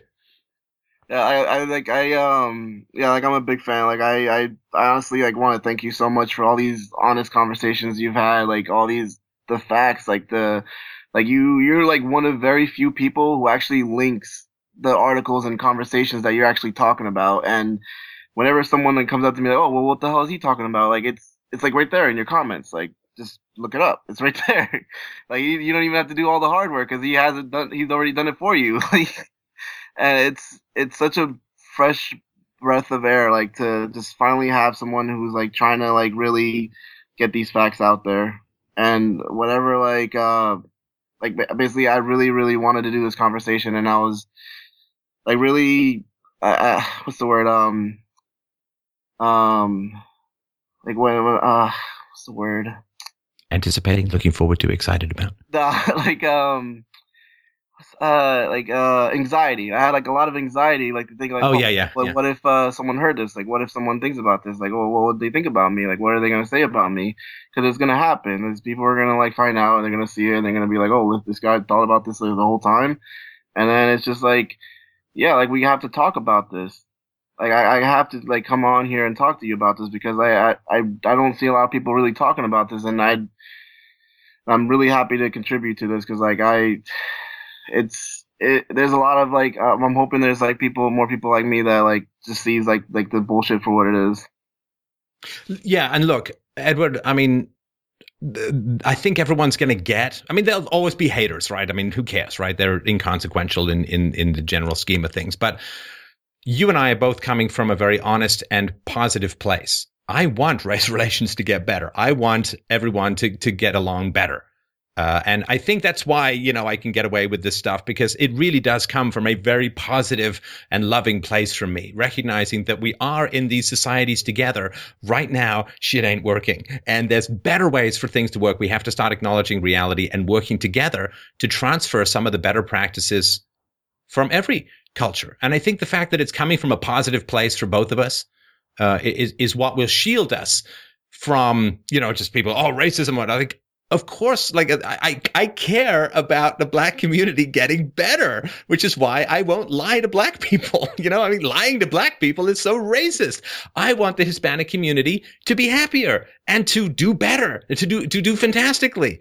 So I'm not going to lie to the Hispanic community, because that would be, the poor black and Hispanic community, they can't handle any truth. So I'm just going to pat them on the head and say, it's nothing you're doing. It's nothing that's nature. It's just, white racism. So I'm going to take away all your agency. I'm going to take away all your responsibility. I'm going to take the whole burden on myself, like Jesus H. Christ himself. And I'm going to go crucify it myself on the liberal media so that that would be so racist. Hispanic people can handle the truth. Black people can handle the truth. What society can't handle is people being lied to, especially when those lies generate exactly the kind of hate that people say they're trying to prevent. Yeah, it's so ironic that they're creating exactly what they don't want. It just blows my mind that they can't see that. Well, I mean, the leftists all want Hispanics and blacks to be dependent on the state. It's guaranteed votes. I mean, that's tragic. Anyway, listen, is it all right if I move on to the next caller? We had a good old swing at a very challenging issue. I just wanted to tell you, great conversation, man. You are welcome back anytime. I appreciate you breaking ranks. No, I appreciate you giving me the secret password to the Hispanic Club of Anti-White Hatred. But no, I really appreciate you because you're being very frank and honest. And that's where we all need to start when we have these conversations. So I really, really appreciate you calling in. Yeah, no problem. It's just one of those things that I can't just be silent about it. I gotta talk about it. And I hope a lot more Hispanic and Latinos come out and talk about this too, because I've seen people from the black community come out and talk about it. So I'm hoping that there's more people in all kinds of racial backgrounds that come out and talk about how they can improve and getting rid of these stigmas in their own culture. And I really appreciate having these conversations with you, and you're doing an awesome job, and I hope that things go in the right direction soon. Oh, we're working on it, man. So I just wanted to mention, because of course this is something that it comes up a lot, and this idea that Trump was saying that all Mexicans are rapists. I mean, the man hires thousands and thousands of Mexicans. Of course, of course, he's in the construction business, people. He knows some Mexicans. He's not hiring thousands of rapists. What he was talking about was he was saying that when Mexico sends its people, now, there are pamphlets that have been around in the sort of early to mid 2000s, which were pamphlets about how to cross the border into America, put out by the Mexican government. So he's aware of that. Not a lot of people are. And we're actually going to have that come out as a show. When he's talking about people being rapists, what he's talking about is an immigration study. According to directives of migrant shelters, a, quote, staggering 80% of Central American girls and women crossing Mexico en route to the United States are raped along the way. Now, 80%, it's probably higher. That's high no matter what. And that's what he was referring to. Amnesty International previously put the number at 60%, and they said women and girl migrants, especially those without legal status traveling in remote areas or on trains, are at heightened risk of sexual violence at the hands of criminal gangs, people traffickers, other migrants, or corrupt officials. That's from a 2010 Amnesty International report.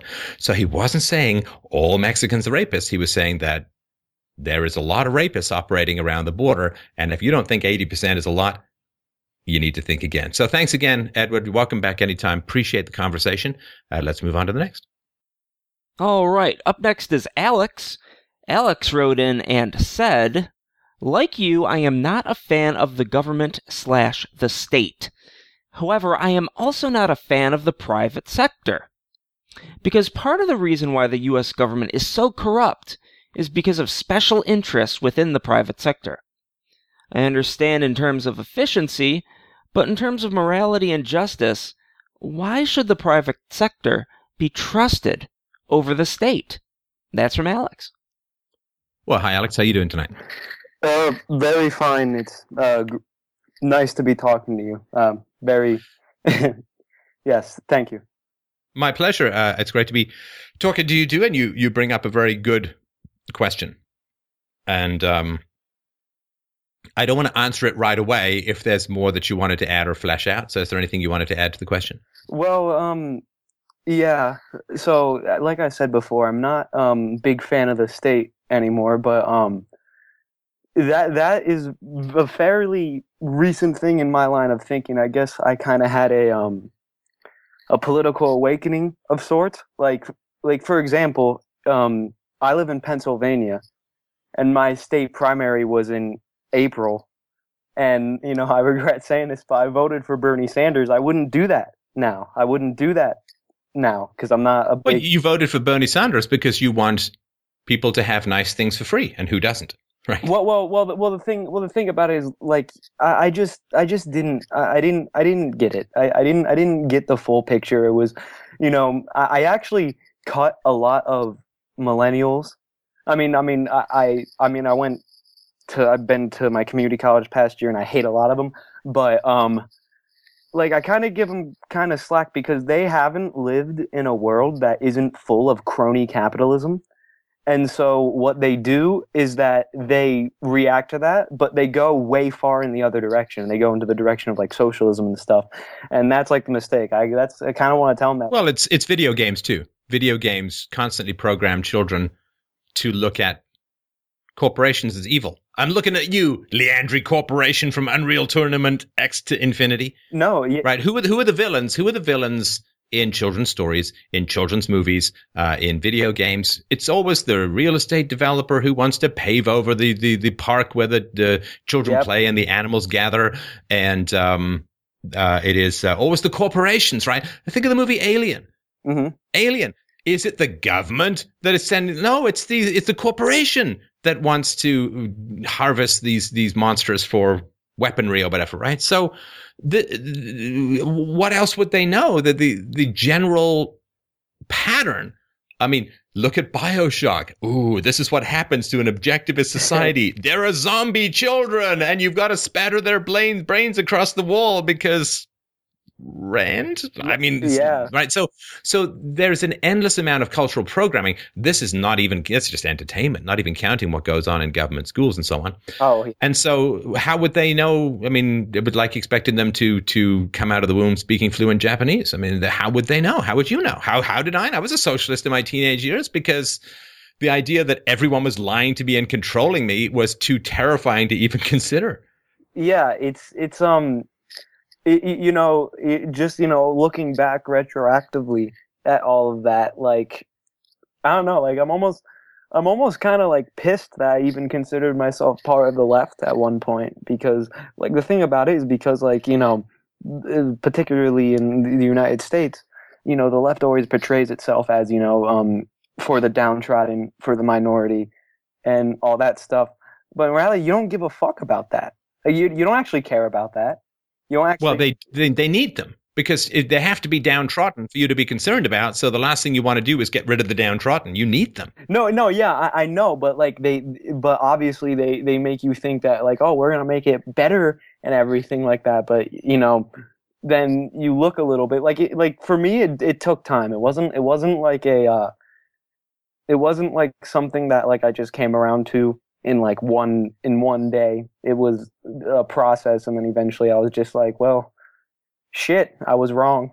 So well, no, you weren't wrong, you were lied to. Oh, you know, you can't call yourself an idiot if your GPS takes you to the wrong place, right? Yeah. I mean, you got to trust the people around you when you're growing up. I mean, that's how that's why cultural nonsense and lies, I mean, this is how the Matrix reproduces itself is all children must bond with and be dependent upon their parents. Whether their parents' beliefs are true or false, it doesn't really matter. Your parents are the example of sexual success. And if this is what you have to believe in order to reproduce your genes, guess what your genes are going to tell you? Believe, believe, believe. Yeah. And, you know, and the thing about it, like, I don't know what it is about, like, my particular generation, but they like all the forces, and I saw this growing up too, just being in class with a lot of people, and like, you know, just the priorities and what they care about, and it's almost like they were like engineered to be, you know, to not focus in on these areas. Like, no, don't focus in on, you know, these, you know, real problem that's going on in the world. Be concerned about what's going on with, you know, fucking Kim Kardashian or some shit. You know what I mean? So, like, I don't know. I just feel really sad. Like, I feel really sad for people of my generation. I feel sad for the whole future, to be honest. Like, people have been utterly robbed. Children have been utterly robbed. I was robbed, but that robbery is escalating now. Children have been utterly robbed of their birthright of rational, clear, critical thinking. They have been replaced with giant umbilical cords leading straight up to the Hildenberg underbelly of fascist state power, which is now how they have to draw their sustenance. They've been made dependent on corruption, dependent on lies, dependent on stolen money and stolen power, and dependent on being force-fed the last shreds of their freedom in order to pretend to survive for a little while longer. The entire younger generations have been entirely stripped and robbed of their fundamental birthright and the entire purpose of their brains, which is to rationally process and assess information and evidence according to reason. And this has it is an unbelievable disemboweling of the human mind, and thus an evisceration of the human spirit to have robbed children to this degree. Yeah, and I think one of the only reasons why I eventually was able to do this is because all my life, like as soon as I was able to read, like I don't know why, but I've always just been interested in history. Like I love studying history. And you know, to be honest, you know, just looking at where we are now, like in a point of history, like it looks like one of those points, like, you know, when I'm reading a history book, like, oh wait, like the shit's about to jump off. Like, you know what I mean? Like it, like I don't understand, you know, like people say like, oh, you know, when are we gonna change? But do you know who Dan Carlin is, the guy who does hardcore history? Do I know who Dan Carlin on? He's been on this show. Oh, okay. It's all right. It was a while back, but yeah. And he said something once on a podcast that I thought was very interesting. He said, like, how long can we stay the way we are, really?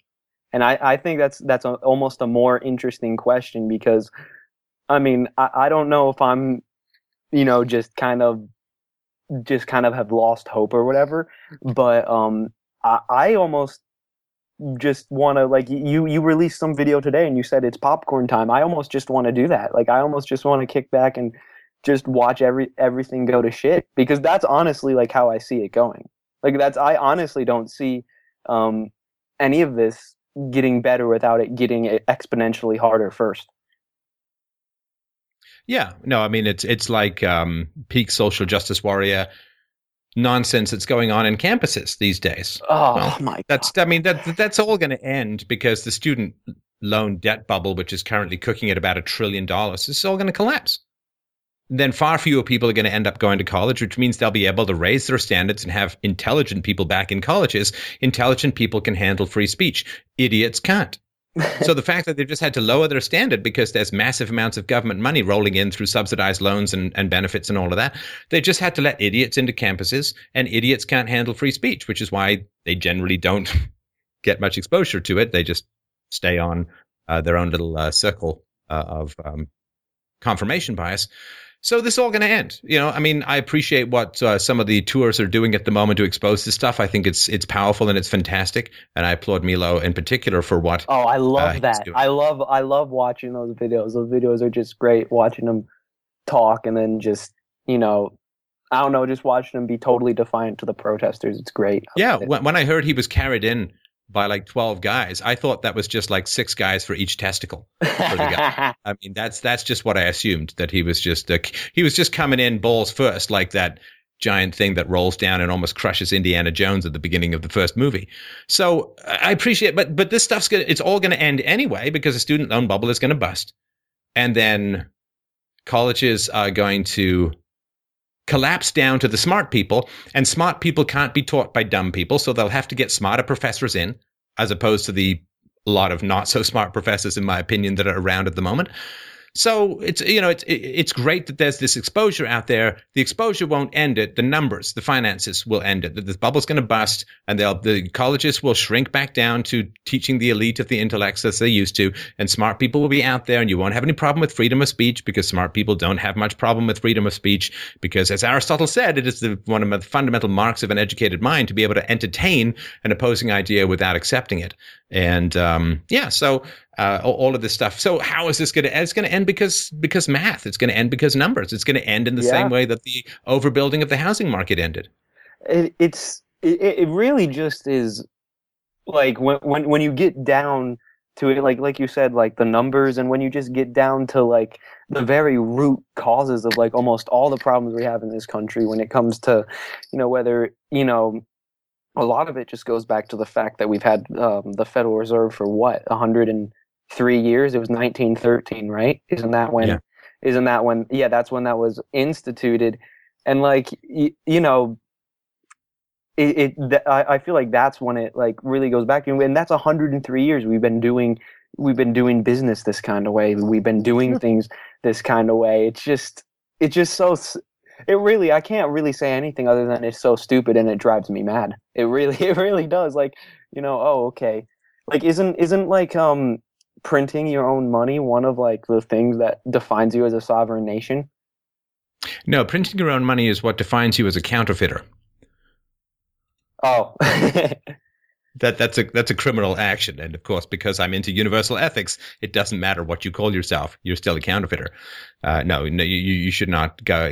Money should be entirely privatized, and of course, it would be mostly electronic and anonymous and all that kind of stuff if that were the case. But anyway, let's get to the question before I completely forget. Why should the private sector be trusted over the state? Well, okay, we're going to have to separate these two up front, right? You can't really talk about religion if the Pope runs your country, like politically. Of course. Right? So you need a separation of church and state in order to be able to talk about religion. You need a separation of state and economics in order to be able to talk about corporations as something other than fascistic donors for capitalist benefits, right? So in terms of why should the private sector be trusted over the state? Because you can say no. You can say no. You can say no to the private sector. If the private sector raises the price of something beyond what you want to pay, what do? You just don't buy it. You don't buy it. Can they come and steal the money from you? Can they come to your house and force you to pay for it? Can they throw you in jail if you don't buy it? Of course not. They offer, you say yes or no. Now, if the government decides to raise your taxes, what are your options? Well, you have to. They send your ass to jail. So that capacity to say no is the difference between lovemaking and rape. So why should I trust someone who just wants to have sex with me and wants to seduce me over a rapist? Well, because you can say no. Can't say no to the rapist, really, but you can say no to somebody who's just putting it on display, right? And making a play for you or whatever, right? So yeah, I mean, the fact that you can say no. Now, of course, when corporations get the state to do stuff, right? Some car company gets the state to ban car imports. Okay, well, that's a problem. But that's a problem with state power. The state corrupts everything it touches. Everything it touches. You know, with regards to, you know, the old saying, don't hate the player, hate the game. If you run a corporation and you don't take advantage of political benefits that you could, you are actually in breach of your fiduciary responsibility to your shareholders. I mean, you can get fired. I imagine you could probably even get sued. If you allowed your ideology, like if some government offered you some huge contract and and you said no because government is whatever, right? Well, then you're probably going to get fired. Maximum, you could end up being sued and lose everything, right? So the way that the game is rigged at the moment, corporations must take advantage of it in order to survive. And I don't know if you've ever been a business owner, but when you are a business owner, when you are an entrepreneur, you really care about your employees. I mean, I know for me, I was friends with a lot of my employees. We went on vacations together. We all went whitewater rafting together. We all did fun stuff together. I really liked these people, and we all hung out even after a lot of us had left the company. We would hang out and see each other from time to time, and it was a lovely thing. And you see the fresh young ladies that you hire get married and have babies. They bring their babies in. It's a beautiful thing. You care about your employees. And so you don't want to do stuff that is going to destroy everything you've worked so crazily hard to build. Like, I mean, if you're a CEO, you've spent 20 years or 30 years of 80-hour weeks, endless travel, extra education, nights not seeing your family, nights not seeing your kids. You have to be a total workaholic to get to the top of the corporate structure. You're not going to throw that away lightly. Yeah, There's not a lot of ideology that's going to say, well, but now I've become a libertarian. I'm not taking any government contracts, so I'm going to get fired. So me not seeing my children grow up is totally worth it now. I mean, people are committed. They commit. And so the fact that the government can provide these enormous benefits, and there's no greater return on investment for most corporations than buying a congressman or buying a congresswoman. Oh, yeah. I bet. I mean, they've done studies on this. Like, it's insane how high the return on investment is. And you can't not do that if you're in the business world. So the fact that the power is there means that you have to use it or you go out of business. Everything you've worked for gets destroyed. All the people you care about lose their jobs. All of the customers that you asked to trust you lose their supplier. I mean, it is a truly brutal thing to go through the bankruptcy or the failure of, or you'll just get bought out and you'll get your ass fired and maybe sued. So that's just the way the game is at the moment. And you can bitch at the corporations if you want. But, if it's a legal move in chess, there's not much point bitching at people who take it, right? No, yeah, I understand. I understand that. That makes sense. Yeah, it's just I feel like that, honestly, right there that you're talking about, though, that acknowledgement of people, up top in the corporations buying off politicians, I honestly think that's why, and it's obvious, but that's why people like Sanders and Trump are doing, like I already think pretty much that Trump's going to win just because of the fact that he's not part of the establishment. You know what I mean? Yeah. No, I understand. Like Pete, like a lot of people are saying like, oh well, he's bombastic this, he said that, he's contradicted himself here, and like what I'd want to tell these people like on TV is, in the media, like nobody cares about that anymore. Like nobody cares. It's not who it usually is. So that's what's happening, because it really doesn't matter because they're doing such a shitty job anyway. You know what I mean? Like that's well, and this is why the media is just firing blanks. Yeah. People look. Let's say that you're a terrible racist, right? Let's say you are, right? And you hate Asians. Yeah. South Asians, right? You're on the Titanic and the ship is going down. You've got, 90 seconds to 120 seconds to survive in that frigid water before you start to get hypothermia and stuff. And there are a bunch of Asians who are inviting you into the last seat on their lifeboat. Mm-hmm.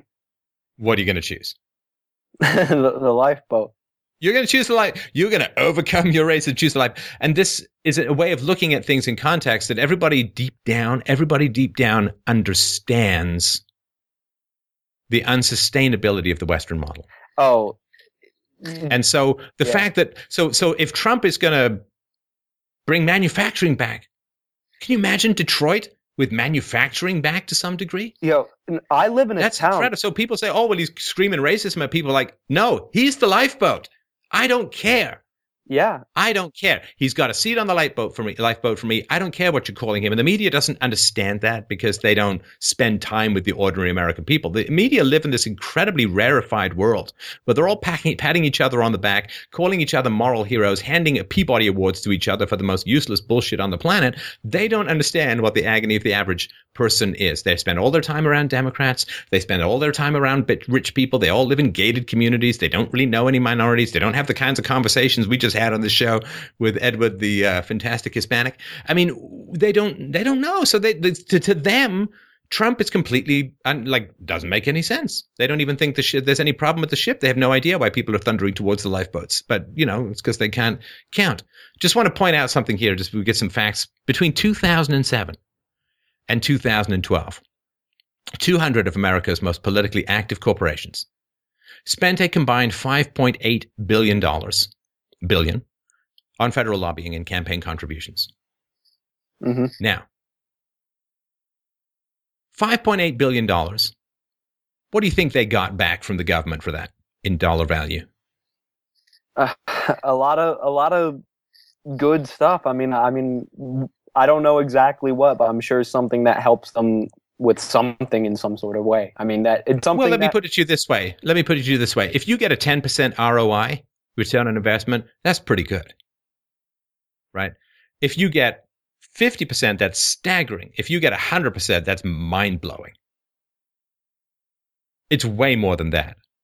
So they spent $5.8 billion lobbying and campaign contributions. They got $4.4 trillion with a T back in federal business and support. No, this is truly that's like 800 or 900 times, not ROI. 800 to 900 times ROI. So let's put this in context. Individual taxpayers pay $6.5 trillion into the federal treasury every year. $4.4 trillion of that went back to the 200 politically active corporations for $5.8 billion of lobbying and campaign contributions. So in other words, by spending just under $6 billion to bribe the US government, I mean, that's about what GM spent on stock buybacks alone recently. US corporations are getting the direct benefit of 2/3 of the US taxpayers' labor. This is I mean, how can you say no? If I said to you, listen, man, give me $1,000, I'm going to give you $850,000 back. What would you say? Guaranteed. well, yeah, of course. Tax-free, or whatever. It doesn't matter, right? But that would be like, of course. I mean, people play the lottery for that, right? Yeah. Put $1 in the lottery, get $850 back. Oh, it's astounding. Yeah, I mean, in my town in particular, there are a lot of Trump supporters. There's a lot of Bernie supporters. There are no Hillary supporters where I live for some reason. Even though I'm in Pennsylvania and she won this state, like almost, I've like never even seen a Hillary sign anywhere. But sorry, just before I forget, it's 750, not 850. $750,000 back for $1,000. I just wanted, because people are going to correct. I did that off the top of my head, but it's 750. Sorry, go ahead. That's Hillary. all right. Yeah, and so I live in a town called Bethlehem, and Bethlehem used to have this thing called Bethlehem Steel, and like I literally went to high school. And my high school overlooks the old Bethlehem steel manufactory. Part of it was converted into a casino now. And like the vast majority of American business, it has gone from manufacturing to gambling. Yeah, no, yeah. Hello, bye Main Street. Hello, Wall Street. Sorry, go on. Yeah, it literally like half of the place literally is Sands Casino now. It's actually taking business away from like Atlantic City and like people, and that's a whole nother thing. And that's a consumption good. That's an entertainment good. Yeah. Right. The Bethlehem Steel was actually creating stuff. This is all consumption. In World War II, Bethlehem Steel made like, I forgot, but like almost like a lot of the tanks and the I think part of the first World Trade Center too was made at Bethlehem Steel. There's a Billy Joel song about how in Bethlehem they're all lining up for unemployment or whatever in some song. And we won't be coming back today. Yeah. And we're standing here in Allentown, right? Yeah, there we go. I love Billy Joel, by the way. One of the few human beings on the planet whose voice got even better when he got older. But anyway, go ahead. No, yeah, that's Allentown and Bethlehem are kind of like a same kind of metropolitan area, and that's what that song was about, because in the 70s that's when everything started going downhill for them. And like and there is, I mean, the EPA, Environmental Protection Agency, is currently readying a whole slew of new regulations that pretty much is designed to shut down the entire industry in the United States. The entire energy industry is being threatened, and again, this is where people are panicking. And do you think they're going to run to Bernie Sanders? It seems unlikely. Yeah, it's a big trick. I mean, like, I kind of understand why. I mean, I don't understand because I know the truth now, but I kind of understand why people flock to him, because when you say things about, these, people in the private sector, these capitalists are, getting things from the government, like, I don't know. Like, it seems to be the two ways different people react. And some people react by just saying, oh, well, because they're allowed to do that, then we got to get rid of fucking capitalism or anything, which is totally ridiculous and everything like that. And then there's the more sensible reaction. But that's really why. Like, I remember when I first heard Bernie Sanders, the reason why I liked him at first is because he was the only person in the Democratic primary who was pointing out, like, oh, hey, you're getting money from this person. Like, why should we trust you? You know what I mean? So, there was that. But yeah, I remember, because I graduated last year, but I would always pass these steelworks every day on my way to school. And I would just be like, wow, if this was like 50 years ago, I could graduate out my school and, like my grandfather did. Like he graduated high school, got some, manufacturing job, started building a family. Then when he was ready and knew what he wanted to do with his life, then he moved on and started going to college and stuff like that. And like that just sucks because like I can't do that. Like there's no opportunity for that because it's gone. And like I hate that. I'm still, I can't. Well, and because it's gone, other jobs won't pay as much because there's less competition for your labor. Exactly. Like if you never want to set foot in a manufacturing plant, you still benefit from there being manufacturing plants because it siphons off labor that otherwise might be competing for whatever you're doing, which drives the price of your labor up. Mm-hmm. So yeah, I mean, first of all, I mean, the idea that Bernie Sanders wants to get politics, like money out of politics is, it's not true. Right? I mean, he's going to steal from the rich and give to the poor and absolve people of their student debt and bribe here and bribe there and give people more leave. And I mean, it's just bribery. I mean, he's not even remotely interested in getting money out of politics. So that's sort of a misnomer compared to Hillary. Oh, compared to Hillary, I mean, she's bought and paid for. I mean, she'll follow that ring of political power like Gollum over the cliff edge of Mount Doom. But he's no saint. The guy didn't have a real job till he was 40, and then his only real job was working in the government. Jesus, what the hell does this guy know about the market? I mean, he probably never even played Monopoly as a kid. It's too monopolistic. Yeah, and I see what's I personally when I like to listen to like all the different mediums. Like I listen to you. And even the people that I don't like I like listening to what they're saying on their side, just so I know what they're saying and where they're, not that I even understand where they're coming from. I just like knowing to hear what they're talking about and everything like that. And when I see like Hillary people, I'm just waiting because, every poll, like every week I see it. Trump gets ahead of her, every little week he keeps getting ahead, and they're in this bubble where it's just so impossible. And like the thing about it too is I don't even think that Donald Trump is like a perfect person, but what he's like doing, what he's bringing. Of course, I mean, that's a false, of course he's not a perfect person, who is? But all you need to know about the Democratic Party is that in a recent survey, 71% of Democrats said that Hillary should still run even if she's indicted I know. For her email scandal. And it's more than a scandal. The email, I've got a whole truth about the Hillary email thing. So, I mean, it's an unbelievably destructive and disastrous situation. And so the idea, 71% of Democrats, they don't give a shit. So she's under indictment for completely destroying U.S. security and putting lives at risk and having foreign governments read the most sensitive things in the U.S. government. So she's under indictment for that. Fuck that. She's going to keep those cheddar balls rolling down the hill into my mouth. I don't give a shit.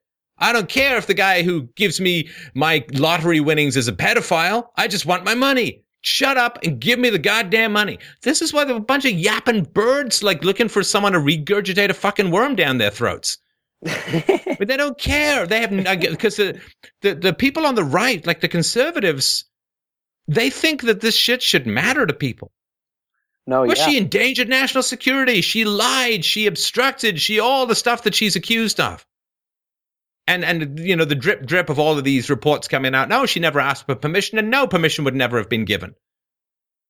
Oh, yes. Well, apparently she did do it to avoid freedom of information requests. Oh, she said she gave 30,000 emails back to the State Department, and those were all the work-related emails. Now the fact that they're subpoenaing other people and checking out other people's emails, they're finding tons of emails she didn't turn over that are crucial. So she lied under oath. And the people on the right are saying, well, I guess she must be done then, because, boy, that's terrible, immoral, evil, nasty stuff. And likely highly illegal. Because they think it matters to the Democrats that she may have done all of this unbelievably horrendous stuff. It doesn't matter to them. She is the lockpick to open the purse of the Fed for them. Yep. They don't care about the character. It's like in Ocean's 11, there's that tiny gymnast who fits inside, I don't know, a gun barrel or whatever. He goes inside a Pez dispenser or something like that.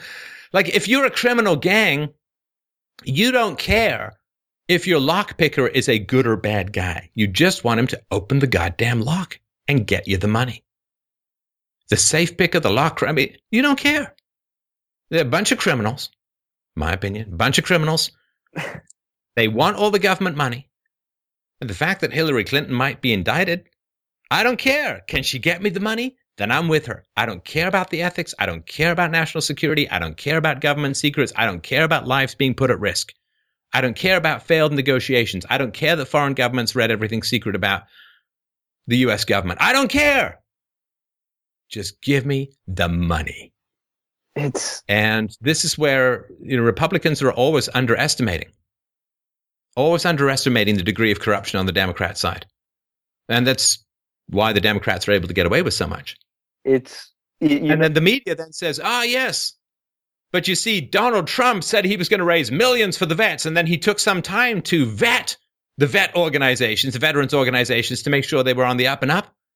So there was some delay in getting the $5.6 million that Trump raised in one event alone to go to the veterans groups. There was some delay because he wanted to make sure it wasn't Bob's House of Veterans in Puerto Rico or something like that. He wanted to make sure they were on the up, and it took a little time. Evil guy, terrible guy. Hillary's given $70,000 to the vets. And Trump, $5.6 million, took a little bit of time to get across. And this is the level that they're working at. And she spends $70,000.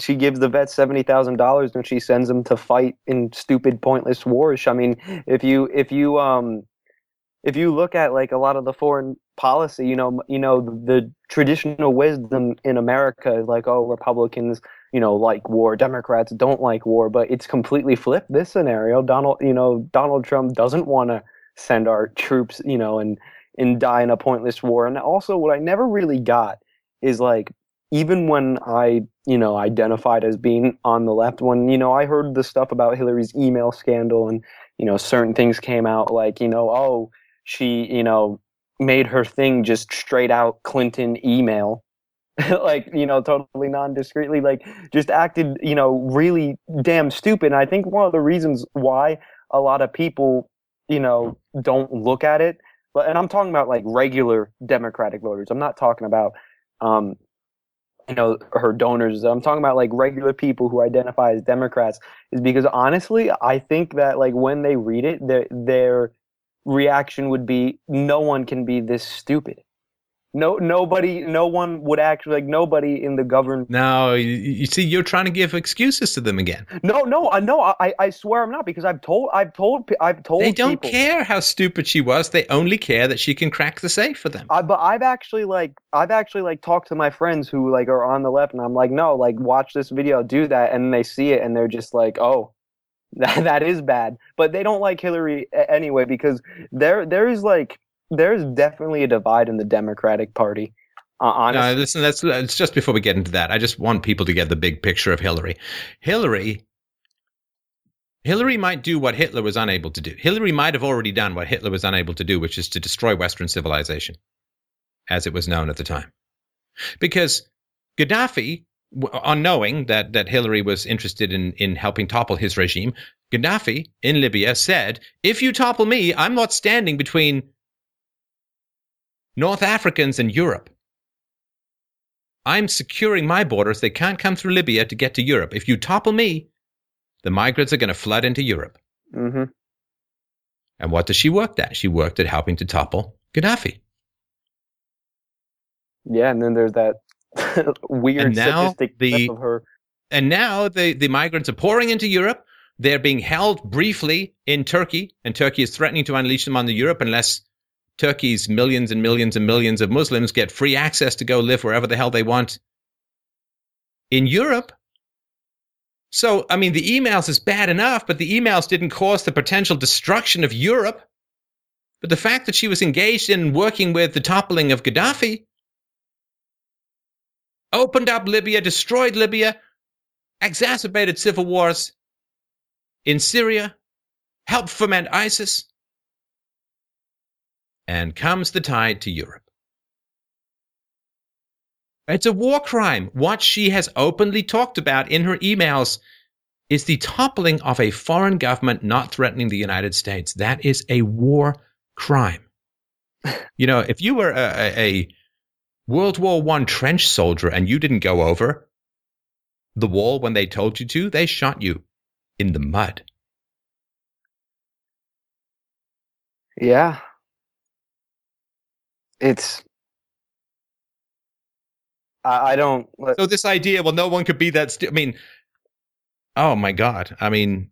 But the thing... This is like a potentially civilization-ending witch, and 71% of people are like, yeah, I'll vote for her. She's getting indicted. Who cares? Okay, well then that must just be my last vestige of hope for humanity then, because that was my reaction to it. Like when I saw that was my reaction to it. Like, oh no, that's bad.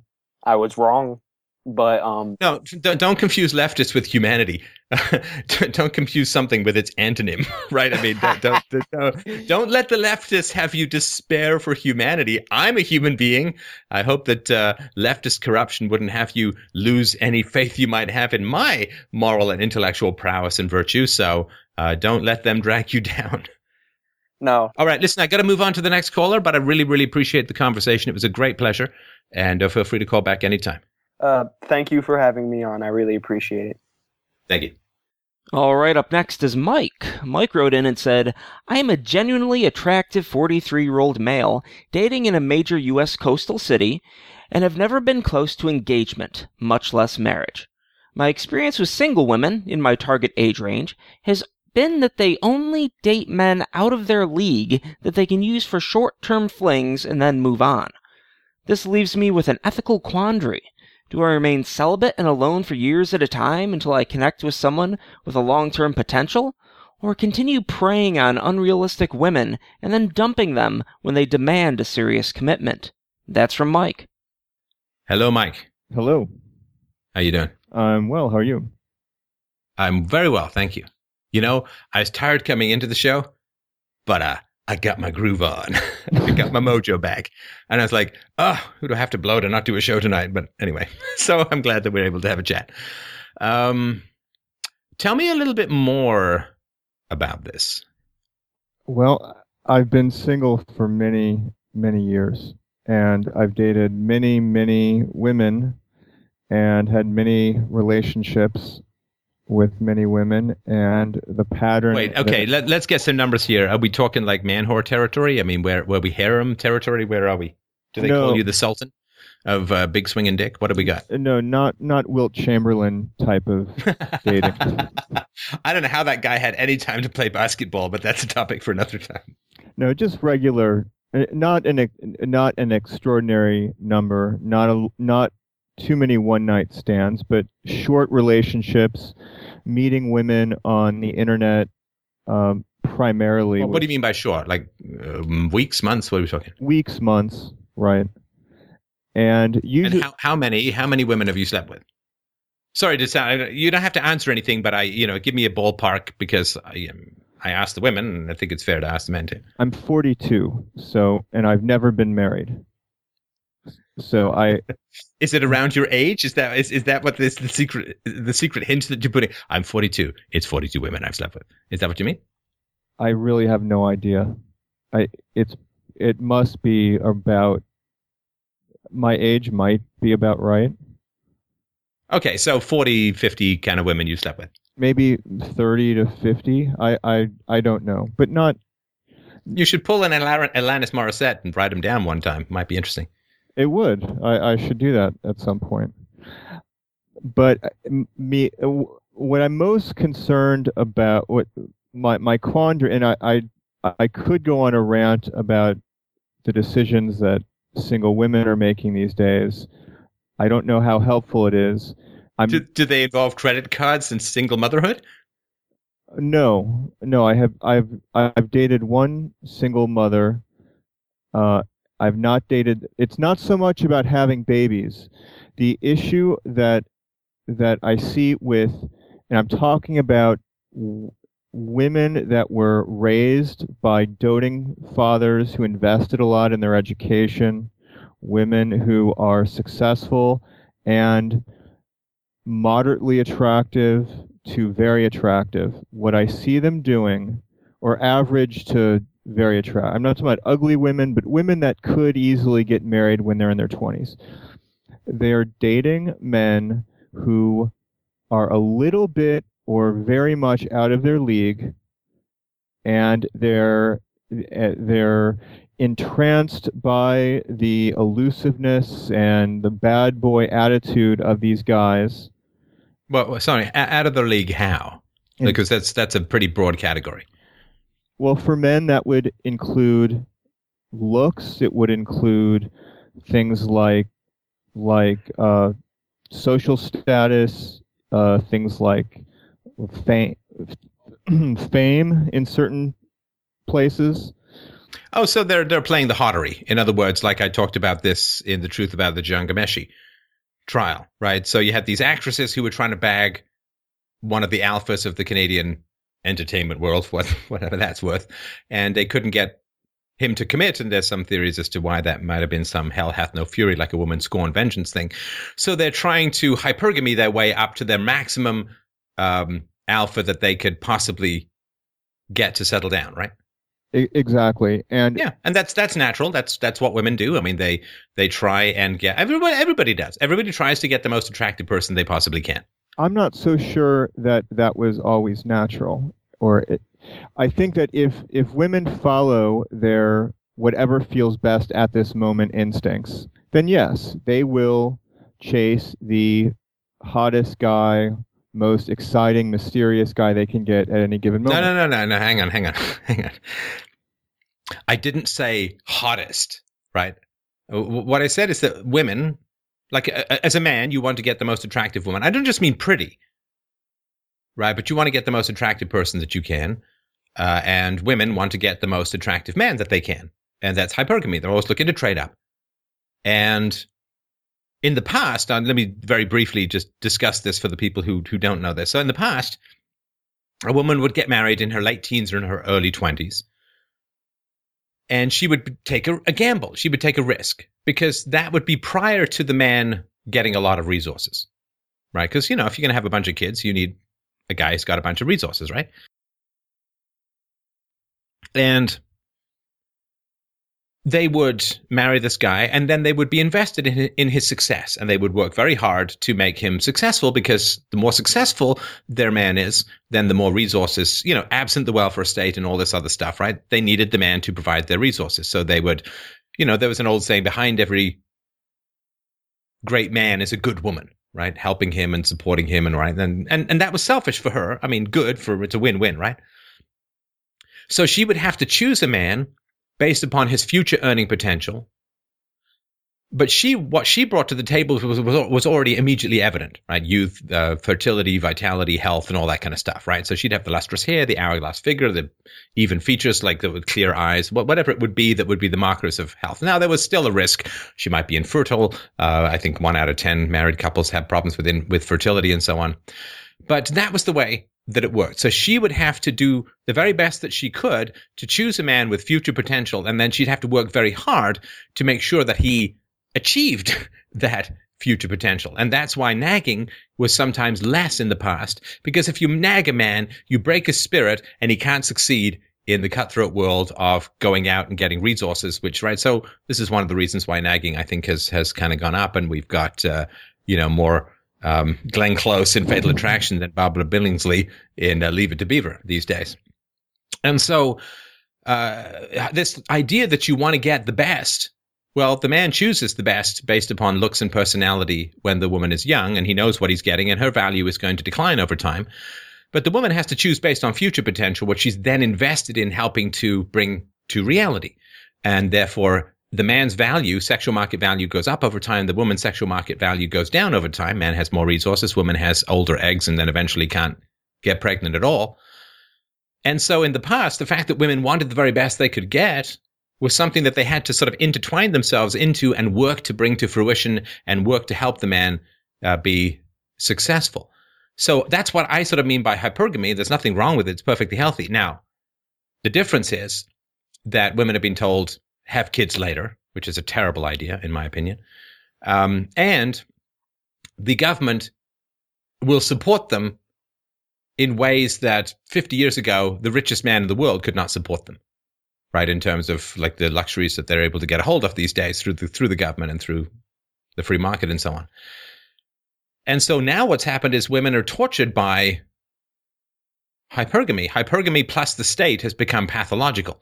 It's gone from sort of healthy growth to tumoresque, cancerous overgrowth, right? The women are constantly looking to trade up, constantly looking to get up, get further, and they can't ever settle. They can't ever settle these days because they're tortured by the hypergamous instinct that is not limited by an early commitment to monogamy. I'm not saying you agree with it at all, but it sort of makes some sense. Yes, I agree with almost all of it. The one area the one aspect that I think I diverge from your explanation is that when the women, let's say the average age for first marriage in 1980, I think was 22 years old. And I think of that movie, The Graduate, where she was expected to get married. The female lead was expected to get married to that fraternity guy right after college, and which now would be very, very unusual. And there was pressure on her to find a guy to marry at that very young age. And there was pressure to find a guy and to match up. And I think back then you would have, if a woman were, let's say, a 5, okay, let's just generalize. I know it's hard to do, but if we say a woman, based on all the factors that we evaluate women on, is a 5. And so, yeah, we're not just talking looks, but your character, personality, intelligence, wit, charm, all that stuff, right? Correct. And then you have a guy that is a 5, based on all the factors that women care about with men. The two of them would match up. Because if she had a one-night stand with a 7 and an 8, and had a short-term relationship with a 6, she's going to end up without a husband, and her life is going to be ruined. What's happening? Well, certainly she's not going to end up even with a 5. So if she goes for the 6 or the 7 or the 8, she may bag them, but then she's going to have to settle for a 3 or a 4 because the 5s don't want her because she got used up by the other guys, right? Right. And nothing. The way that I see what's happening now is that women that are 5s or 6s or whatever are having series of relationships with men that are 6s and 7s. They inevitably get dumped because the men are just, they're entertaining themselves. And then they end up 35, and then they tell people I've dated the wrong types of guys. And I see all these profiles online. These women, they're 30s, late 30s, early 40s. I've been dating the wrong types of guys. And now I realize I like nice guys, which means men that are at their level and really want them and treat them differently than the bad boys who don't really like them so much. Sure. Well, what they mean is that they overshot, right? They hypergamy led them, hypergamy plus vanity led them to try to bag guys that they couldn't actually get to commit to them, right? Right. And it is sort of like watching a herd of buffalo running off the side of a cliff, watching this occur. Always with the buffaloes, this show. But sorry, go on. Watching this occur. And it's a little sad. I used to feel some vindication at some of these. The women tend to get more and more desperate. And now it's a little sad, and I'm hoping that there's going to be some kind of an awakening, but it's so against the grain of our current political correctness for women to tell women you should not wait until even your 30s to get married. And I also don't. Well, shit, politicians don't want that. Because when women choose to go to work, right? This is why the fuck does everyone say to women at their most fertile, postpone it till later? When you're broken up by a series of bad relationships, when your eggs are old, and there's another genetic thing we'll get into in a second. Well, because politicians want women to go to work now because they then generate taxes now. If you can get women to go to work now and defer having children, you get more tax money and you have to spend less of it on children. Like, children are a huge expense for the government.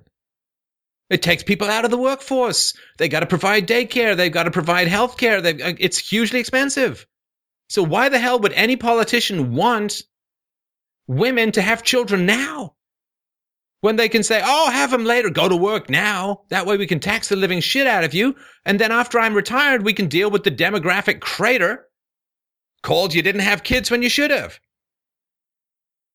Yeah, it's so, and women listen to this stupid shit. It is. I remember years ago there was a card game that we used to play called Old Maid, which I don't know if they played that in Canada or not. I don't know either. I grew up mostly in England, but I remember the game. But go ahead. And it just to sort of emblematic of the fact that we refuse to talk about how women should not wait forever to find someone to marry. They shouldn't hold out for the guys that are not pursuing them for marriage. That game would not be sold in stores today. It would be considered offensive.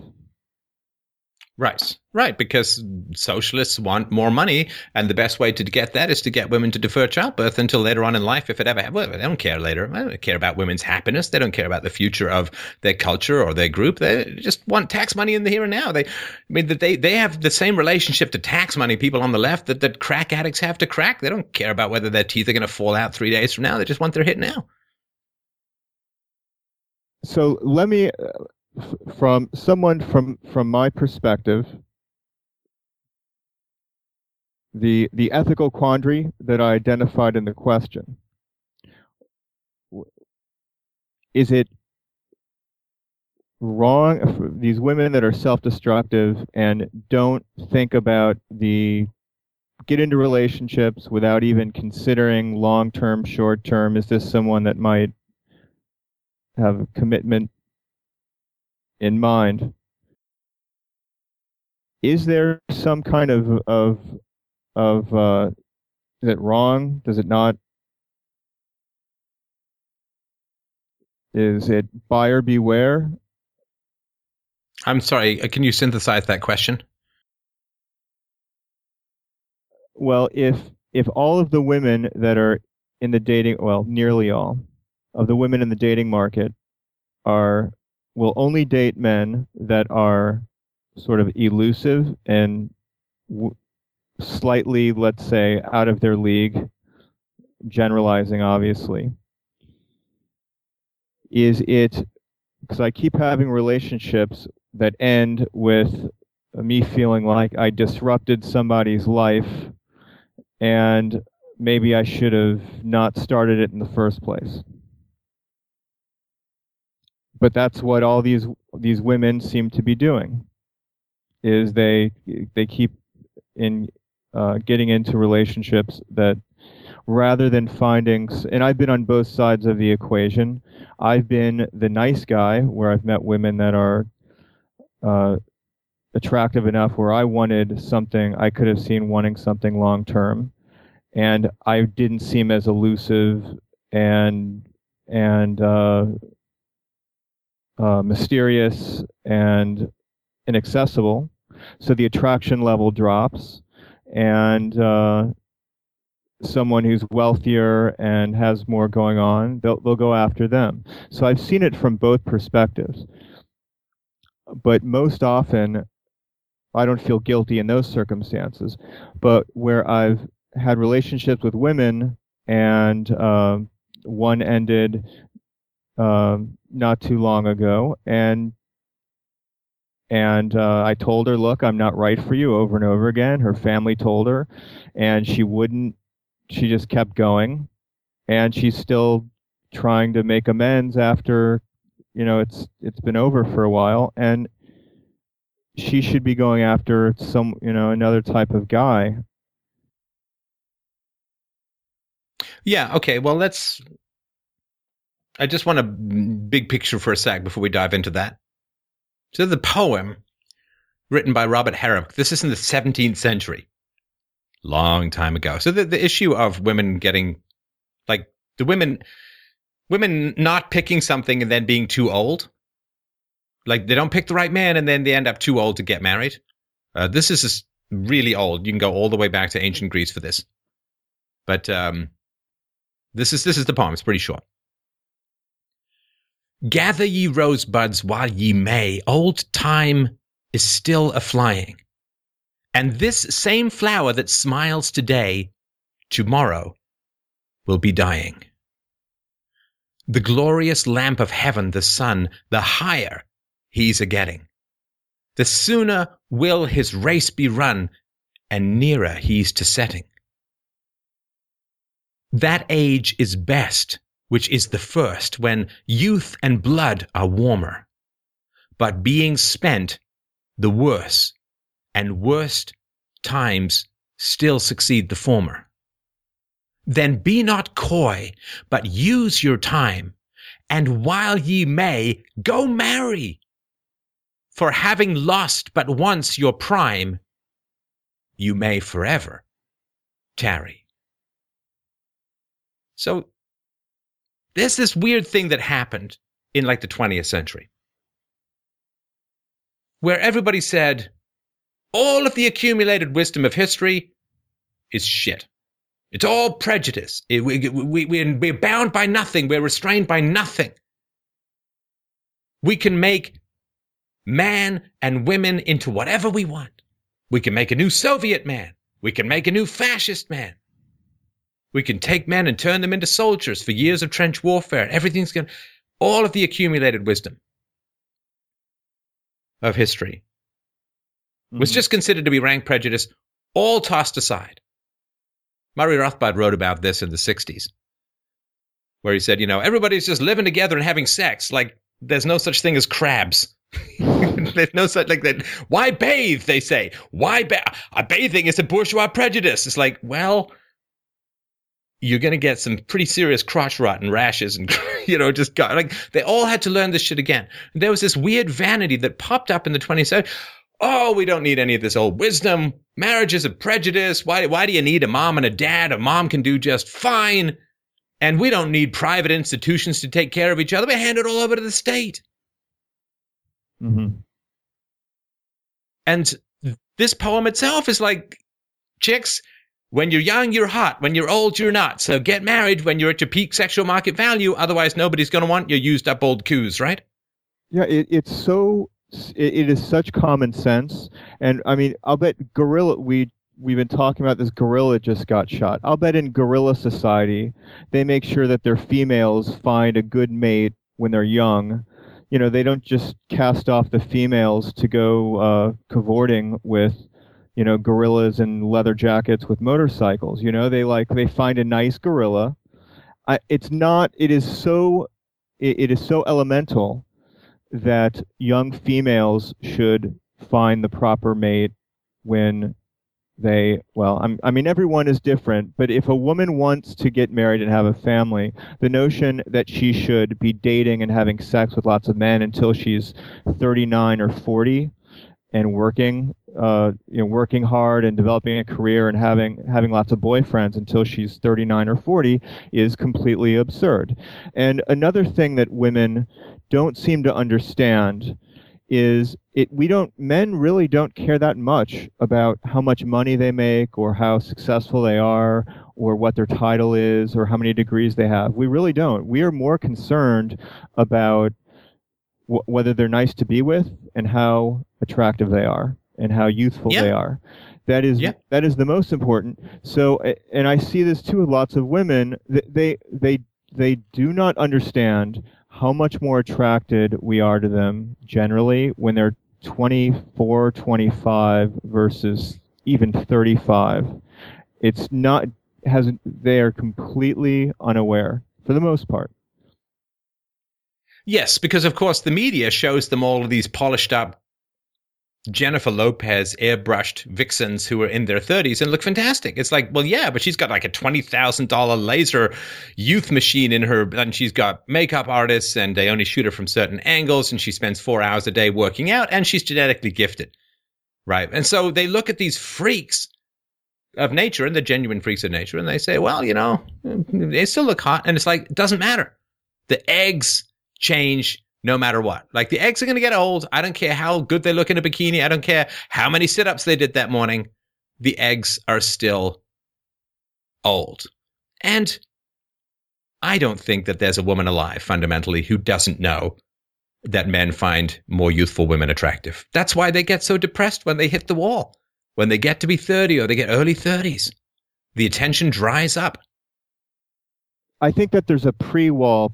I think once they hit the wall, then they see no one looks at them anymore when they walk down the street. But even pre-wall, there's a huge drop-off for women from when they used to get married at 22, 23. There's a huge drop-off even because wall, I guess, could have different definitions. But I think for good-looking women, wall could be late 30s, mid to late 30s. But there's a huge drop-off in attractiveness level between... Well, no. But the wall, it's not just about attractiveness level.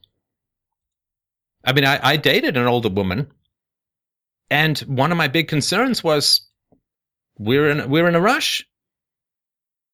Like, if I wanted to settle down, we're in a big rush because your eggs are getting older. So, and she looked fantastic. But I knew about, I mean, it's not that hard to look up. So even there's a time pressure then that happens. Even if she looks fantastic, if she's in her mid to late 30s, there's a time pressure that you're not going to get with a 22-year-old. I think there's also with regards to fertility, I think there is a lot of denial out there, especially with there's been a little bit of scientific progress in the last 10 or 20 years, I suppose. But I don't think it's going to, unless you freeze your eggs, which maybe women are going to start doing, unless they do that, I think that they grossly overestimate what science can offer them, and they're in denial in that respect. And then they wake up when they want to get married in their early 40s. They have no idea what their prospects are. I think they grossly overestimate their prospects in terms of fertility. No, and look, I mean, if you're getting your eggs sucked out and thrown in a freezer bag, you may have departed a little bit from what nature intended. That's just something that's kind of weird. That reminds me of another aspect of women wanting to marry when they're in their late 30s, which is from a male's perspective, what I think, and I tend to date younger than that, but I've dated women that age before, and if I were to marry women that age, I would think, how many men had you when you were at the prime of your beauty? Who were you sleeping with at that time? And would you have dated me when you were, what was I doing in 19 whatever? And what would you have dated me at that point? And why wouldn't you have married me when you were at the peak of your beauty instead of, going on a yacht to the Greek islands with, some... That was a Saudi prince. Right. Right. And that's what... Yeah, so she spent her time of high sexual market value on guys who didn't want to commit to her. And she bypassed you in order to chase after the alphas who didn't care about her enough to marry her. And now she's willing to settle for you. How's that going to make you feel? Right. And I don't mean to sound... She's so desperate, right? Yeah, I'm not saying you, but that's the reality, right? Right. And that's what a lot of men who settle down with these women, they are sort of the chumps who took the... Well, I don't want to sound too cruel about it, but a lot of these women, they maximize the return on their physical assets in their 20s. And I think about it, if I could have spent my 20s dating women that were better looking than me, would pay for my entertainment, and would plan all of our dates, why would I want the fun to stop? And that's essentially what a lot of these women were getting. They were getting guys who would date them short term, kind of use them and have fun with them. And then they didn't want to marry them. And I was one of those guys as well. had plenty of women that I dated short term, having absolutely no intentions of taking it long term. So I can't complain so much. I've had some benefits to this system. I would have rather married in my 20s to a woman who was of about equal looks and intelligence and so forth. I would have preferred it that way. That's just, it doesn't seem to be the way that women want. They seem to be looking what will maximize my pleasure. Okay, but so listen, then why didn't you settle down in your 20s? I think, well, there's always lots of reasons for everybody, but there were, it's a little bit too complicated of a question, but I've always lived in cities, large cities, and women just don't seem to be marriage minded in the cities that I've lived in. So you never met any marriage-minded women? No, I have, but the women that have been most interested in me, and this goes back to this hypergamy issue, which is the women seem to be interested in guys that I believe, and I'm not, this isn't just... No, look, I already heard this story. Okay, so you met marriage-minded women in your 20s. People in cities do get married. I got married while living in a city. So you can meet marriage-minded women. You did meet marriage-minded women, but you didn't marry them. Why? It's not an accusation. I'm just curious. Well, the ones that I would have married dumped me before I could marry them. And the ones that so they wanted to get married, they just didn't want to get married to you. Well, actually, I don't know if any of them got married, to be honest. I think no, but you said they were marriage-minded. Come on, don't make me work this hard. I mean, it's late. So, all right, sorry. You met marriage-minded women who didn't want to get married to you because they dumped you. But why did they dump you if they wanted to get married? I don't know if any of them got. I was speculating when I said that.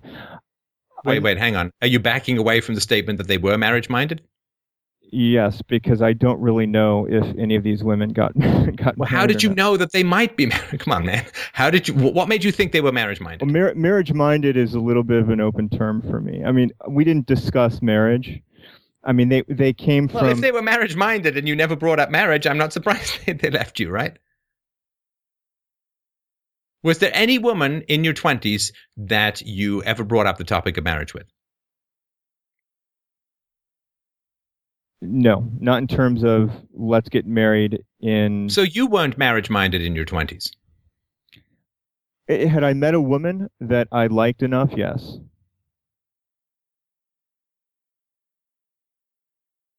Certainly in my 30s.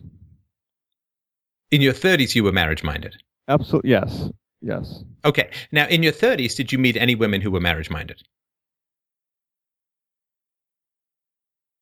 What would be evidence of marriage-minded? Discussing marriage openly? Should we get married if we date? A woman who says, I want to get married. Oh, but they all do, That's though, not Stefan. It's not incomprehensible, is it? But they all do. The problem is what they... Okay, good. Good. So they all want to get married. In your 20s, you did not meet a woman that you wanted to marry. In other words, you thought that there was going to be a better woman coming along, right? No, I can think of one offhand that I liked well enough where I would have kept dating her. But it didn't go long enough for us to get that. Oh, I can't stand these passive constructions. It didn't go on. I mean, you're in the relationship, right? I mean, it's not like you were unconscious and a truck drove over you. Oh no, she dumped me. There's no question about that. Oh, and why did she dump you? She started dating a colleague, an older colleague, and was choosing between the two of us. Okay, so you would have thought about marrying her, but she wanted somebody else. Right. Okay. Well, I'm sorry. That's obviously a painful thing to go through. Well, now, how many women did you date in your 20s? No, it wasn't painful? Well, it was 15 years ago maybe, but not now. Okay, but I'm not saying it's painful now. I'm just saying I'm sorry it was painful then. Okay. So how many women did you date in your 20s? I don't know. I mean, a lot. Okay, 10, 20. I mean, you said it's a couple of weeks, couple of months relationship. So I would guess between 10 and 20, right? Yes. Okay, so but there were 10 and 20 women, of whom only one did you even think about marrying, right? So you have a 5 to 10% dating to potentially thinking about marriage with the women that you're dating, right? Just rough numbers, right? Okay. Wait, you're saying okay like I'm cornering you. These are just, I'm working off the numbers that we're sort of roughly going with, right? Okay. I think that might be a little optimistic, but okay. You mean it's lower than 5% or 10%? I would say I meet a woman that I know that I might want to marry. It happens to me once every couple years. Once every 3 years, maybe. No, but you're dating these other women. So you dated lots of women you knew that you didn't want to marry. Yes. And while you're dating them, you're not available for a woman you might want to marry, right? Because you're dating. I assume you're dating and not sleeping around on the woman you're dating, right? That's true. But nowadays, we can just go... No. Forget now. Okay. No, forget now. We're talking about your 20s. We'll get to now. So you were chasing a lot of tail in your 20s that you didn't want to marry. And you're complaining about women's hypergamy? How is it what you're complaining about with women is not what you did? I'm genuine. I mean, maybe I'm missing something here, so I'm genuinely happy to be corrected. Okay, because I view hypergamy as dating someone who has a higher single market value or higher social class than you. Okay, so you wanted to date women that you didn't like enough to marry, so they must have had some other compensatory factor, right? I mean, I assume they weren't, I don't want to marry them, they have one tooth and they're 300 pounds, right? Well, You're not a chubby chaser. I wanted to sleep with them. Okay. So they had physical attractiveness that more than compensated for the fact that you didn't like them that much. And it is also nice to have female companionship, even if... No, I get that, but you can get quality female. So you went for hot rather than really likable, right? No. These are women that maybe thought I was drop dead gorgeous, and I thought they were okay looking. So these are... Okay, so you didn't like them, and they were much less attractive than you. No, maybe not much less, but they were maybe a little less. You didn't like them that much, and they were somewhat less attractive than you. If you want me to split hairs, we can waste time splitting hairs if you want, or we can just go with the conversation. That's a big distinction, though. It's really not that big a distinction. They were less attractive than you, and you didn't want to marry them. So did you date them because they would sleep with you because you were attractive, right? Because of the physical relationship, because they were willing to sleep with you. So you were actually, because you were more attractive than them, right? Physically, you're more attractive than these women, right? So the only reason they would sleep with you is because they want to trade up, because they have hypergamy. So it's weird that you're complaining about hypergamy, which you exploited throughout your 20s. Oh, I think I admitted that. Okay, so you've exploited hypergamy, and the fact that you are the guy that women wanted to trade up for, and now but you are complaining that women date guys that they want to trade up for. But you are one of the guys that women date that they want to trade up for. Yes. Does this strike you as interesting at all? Yes, that's why I called. Because I mean, yes, I am this is the only way that a lot of men, I think there must be other men in my situation where the only way for us to actively date, it seems, is we encounter these women that the ones that are it seems that the women that are their standards are so high that they will date men. The only ones, it's like a transaction that breaks down where the seller's demanding a price that's too high. And right. But you're that guy. They want to trade up to you, and you dump them, or they dump you, or something goes wrong. But they're dating you, who's more attractive than they are, maybe more successful, maybe more likable. And so they're reaching too far up the hypergamy ladder. You use them for sex. They use you for status, arm candy or sex, whatever, right? And it doesn't work out. And so what happened was you chose to have sex, or you chose more easily accessible women because you were an alpha. Maybe you still are in terms of like sexual market value. You were an alpha.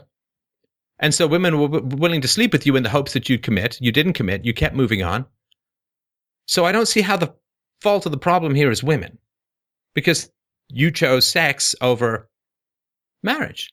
Here's why I think the fault is the decision making on the part of women. The reason is because if women who were, let's say, a 5 were content with a man who were a 5, an average guy wasn't rich, wasn't good looking, was nothing, just an average guy, then we would have a market that functioned. So let's say I'm a 6.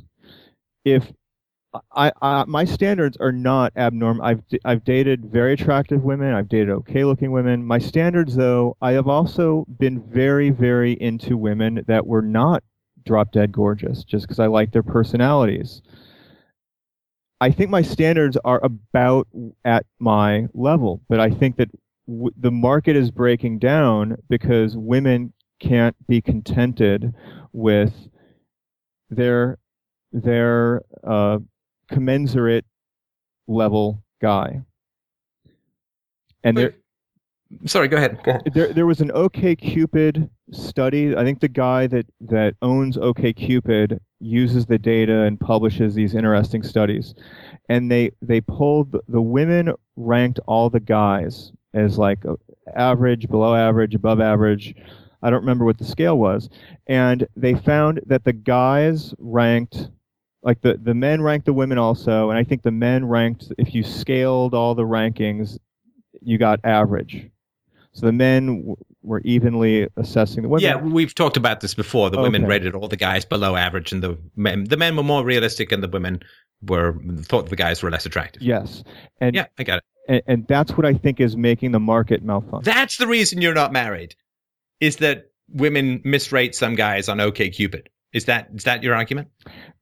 My argument is that the force or the phenomenon that is making women rank guys incorrectly on OkCupid is also affecting the dating market, which is affecting my dating life, which may have impacted my marital status. I mean, the so marriage it's the OkCupid it's the OkCupid rankings. It's nothing to do with you.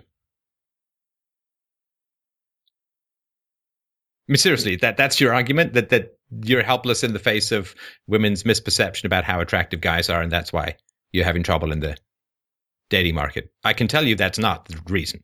That's not the reason at all. I'm not saying it helps. I'm not saying it's completely irrelevant, but it's not the fundamental reason. Well, of course not. Okay, then let's stop talking about it, and let's start talking about the fundamental reasons. What's the longest romantic relationship that you've had, Mike?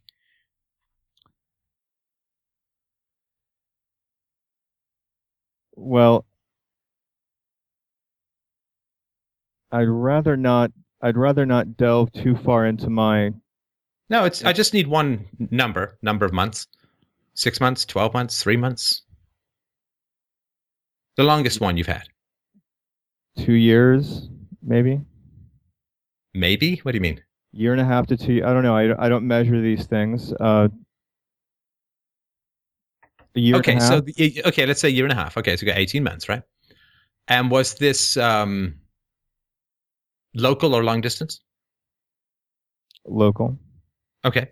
And did you ever talk marriage in that relationship? Yes. You did, okay. And how old were you when this was going on? Just roughly early 30s, late 20s? This was late 30s. Late 30s, okay.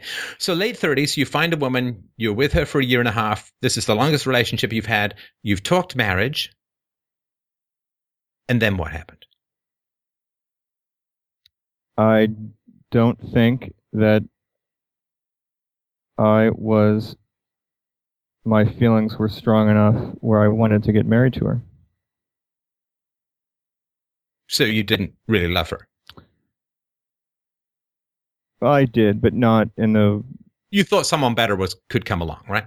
No. I mean... No. Of course you did.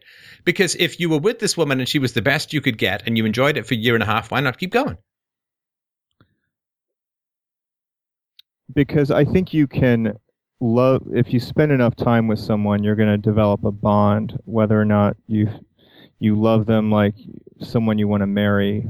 You care for them and so forth. But I did not want to get married to her. Why not? Saying you didn't have strong enough feelings, that's tautological, right? Why didn't I want to marry her? Because I didn't want to marry her. What was wrong with her or with you or your compatibility that you didn't want to stay with her? Did you break up with her?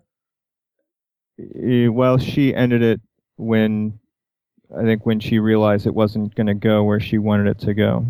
Yeah, that you stole a woman's fertility at the end of, was she in her late 30s too? No, she was 34 to 35. Oh man, that's kind of a jerk move, right? Well, that's hence my question. No, I want you to actually have a conscience about this. That's kind of a jerk move to dick around with a woman when her eggs are failing and not marry her.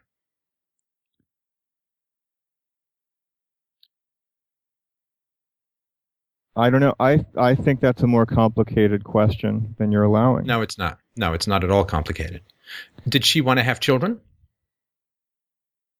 I think she did, eventually. You think she did? You guys, she's in her mid-30s. You never talked about whether to have children or whether she wanted children. There are women... What the fuck do people talk about? You were with her for a year and a half. The whole point of dating is to put your genitals together to make children. She's in her mid-30s, and you never talked once about children.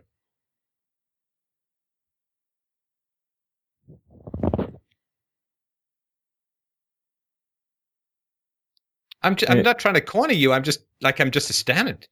Talked about that on my second date when I was in my 30s. Well, I think things have changed quite a bit. And women are not... You're not that much younger than me, my friend. Don't pull I'm the next generation of people who are a tiny bit younger than me. But you're 6 years younger than me. Don't tell me that the planet completely changed in 6 years. I've dated women who are from their late 40s to their early 20s, and I can see the generational changes like tree rings and like... Oh my God, man, it's you. Stop talking about the women. It's you. If you want to be empowered, stop blaming the women. It's you. I ask you again, with this woman, 18 months, right at the tail end of her fertility or where it really begins to decline, and you have no idea whether she wanted children. You never talked about it with her. I think she did.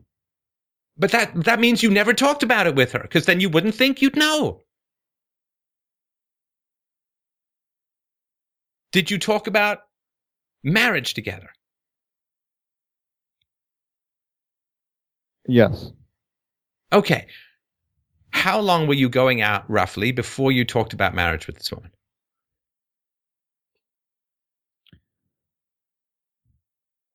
Probably about a year. A year, okay. And was the conversation something along the lines of she saying, I would like to get married, and you saying what? I never told her that I would.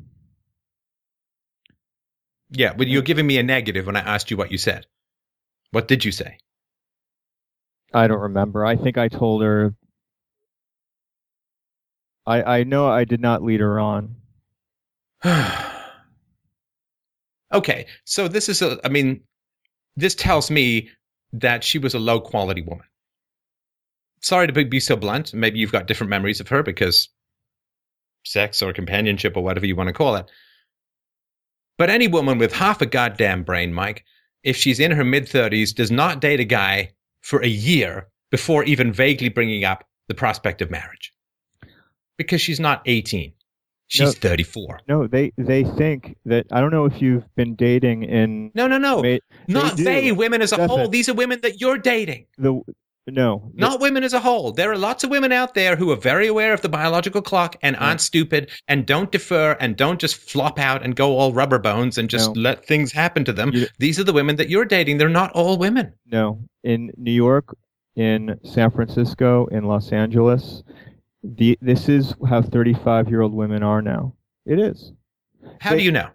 Because I've lived in these cities. Okay, and you're dating the women you're dating. You are not a statistical cross-section of the female population. These are women who are willing to put up with you. The only way I could avoid these types of women is if I went on to, if I started dating very religious women. No, oh, fuck. Dude, Mike, for God's sakes, I know you're 43, but crack a habit or two. You might get something valuable out of this if you stop defending everything you're doing and trying to convince me everything you're doing is right and that somehow you have a cross-section of all women. You are dating women who are not assertive about what they need. If this woman wanted to get married, she should not wait for a year before trying to find out if you're even remotely interested and not wait for another 6 months to find out that you're not. That is a low-quality, passive, lazy-ass woman who does not know how to be assertive about what she wants and needs. And you're willing to put up with that. Tells me a lot about you.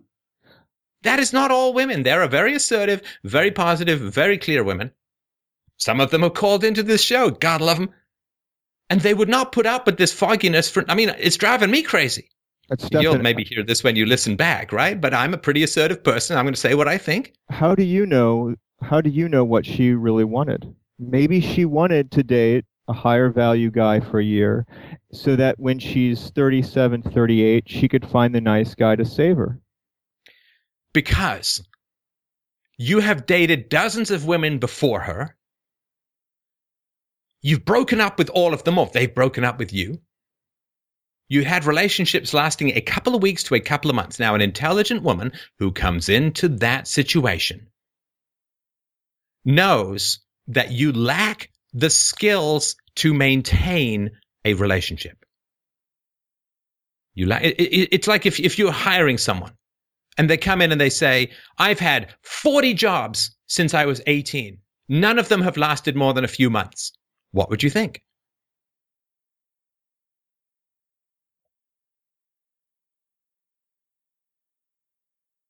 Do you think that person would be a good hire or not such a good hire? Oh, and it's never my fault. But women keep dating me. No, you're jumping out of the conversation and you're doing the vanity card. So if a guy comes in to work for you and he says, I've had 40 jobs since I was 18, none of them have lasted, they've all been a few weeks to a few months. I either get fired or I quit within a few weeks to a few months. What would you think about that person as an employee? Okay, well, I mean, Stay in the question. What would you think of that person as an employee? I'm trying to help you understand how a quality woman is going to think. Okay, well, we know the answer. Okay, what is the answer? The answer is that that's not a good person to hire, right? Because that person doesn't know how to have a career. Dating is a job. Marriage is a career. Okay, now what if you're... And if all somebody has done is just hop from job to job and quit whenever it gets tough or get fired whenever they don't do a good job and they just move on to they're not building career skills. What if I'm trying to hire someone, or what if they're trying to hire someone, okay? And sorry, who's they? Let's say the women, in using your analogy, and their criteria for hiring someone is the sexiest, richest, most entertaining, funny guy that they can get in their door at that moment. Then they're low quality women. Oh, well, that's the decision. And that tells me that you cannot attract a high-quality woman. And you're low-rent scavenging, you're bottom-feeding among shallow, stupid, not assertive, idiotic women. And you say, this is all women. I find that offensive. I have a wife I love. I have a daughter who's wonderful. I have female friends who are great. And they'd kick your ass to the curb. Because you think that the women you're choosing are the women who'll put up with you because you're handsome that this is somehow all women. And I'm trying to break you of that so that you can start to think about a life with a quality woman rather than whatever detritus you're able to scoop up with your chiseled jawline. I think you're making a lot of judgments that aren't quite right. I never said that all women are that way. I think I've qualified that this whole time. Okay, good. Then let's stop talking about the trashy women you're dating and start talking about how you can attract a quality woman. And I think you're making assumptions that I'm dating trashy women. That's not true either. Okay. Less quality, if you want to put it that way. We can spend time splitting hairs, or we can actually get you into some quality relationship here. It's not that there's anything wrong with them. They're educated. Yes, there are things wrong with them. There are things wrong with them because they're not assertive about what they need. And they're dating you out of shallow vanity. And they're not doing what is going to make them happy. No woman in her 30s, her 20s, no woman in her 30s should be involved with a guy for a year before, if she wants to get married, even broaching the subject of marriage. That is ridiculous. That is the actions of a 14-year-old, I agree. Not a 34-year-old. I agree fully. Okay, good. So let's have you stop dating women like that and have you start setting your sights a little higher. An assertive woman who's going to tell you what she needs, who's going to make demands upon you, who's going to have standards of behavior that are higher than the women you've been dating. Where do these women live?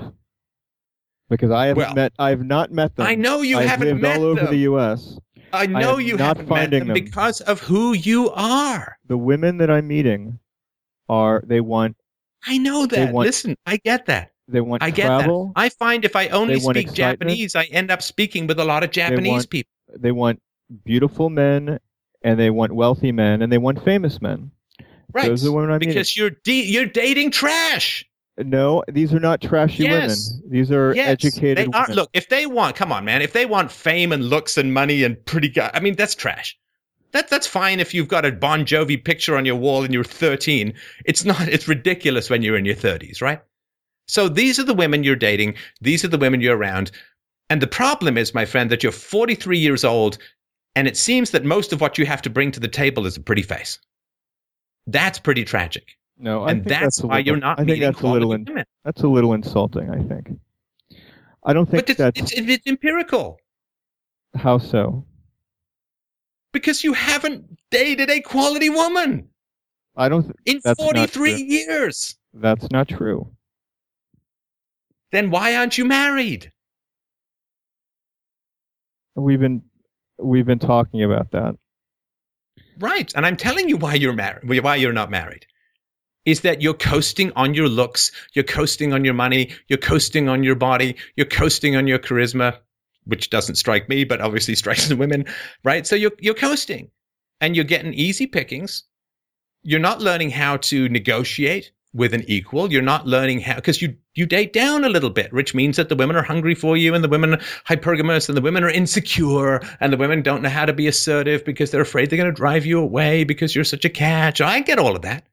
And you can sit around trawling all of this stuff, and you can get your easy lays out of this sort of shit. Or you can get serious and try and find a quality woman to have a great relationship with, who's going to challenge you, who's going to, like, the very fact that we're having this conversation, Mike, tells me so much about your prior relationships, because you don't seem to know this stuff, which means you haven't been challenged on this stuff. No, what I said earlier in the call is that I have dated women that I felt strongly about. And when they sense that vulnerability and that I'm not elusive and I'm not a bad boy anymore to them because they can tell how into them I am, they get excited by someone who is elusive and is a bad boy and who won't get serious with them. Right. These are the women that you choose to date. Well, I thought you said I only date so this is not all women. These are the women. women you choose to date. And these are the women that you have the skills to handle. You don't have the skills to either attract or interact with or handle a quality woman. I'm telling you this because you're 43 and you're a big boy and you can hear it. Apparently, well, I mean, obviously, if I were very, very wealthy, very famous, and where Tom, look like And you could get Tom Johnny Cruise. Depp's wife. I could get a prize like Johnny Depp's wife.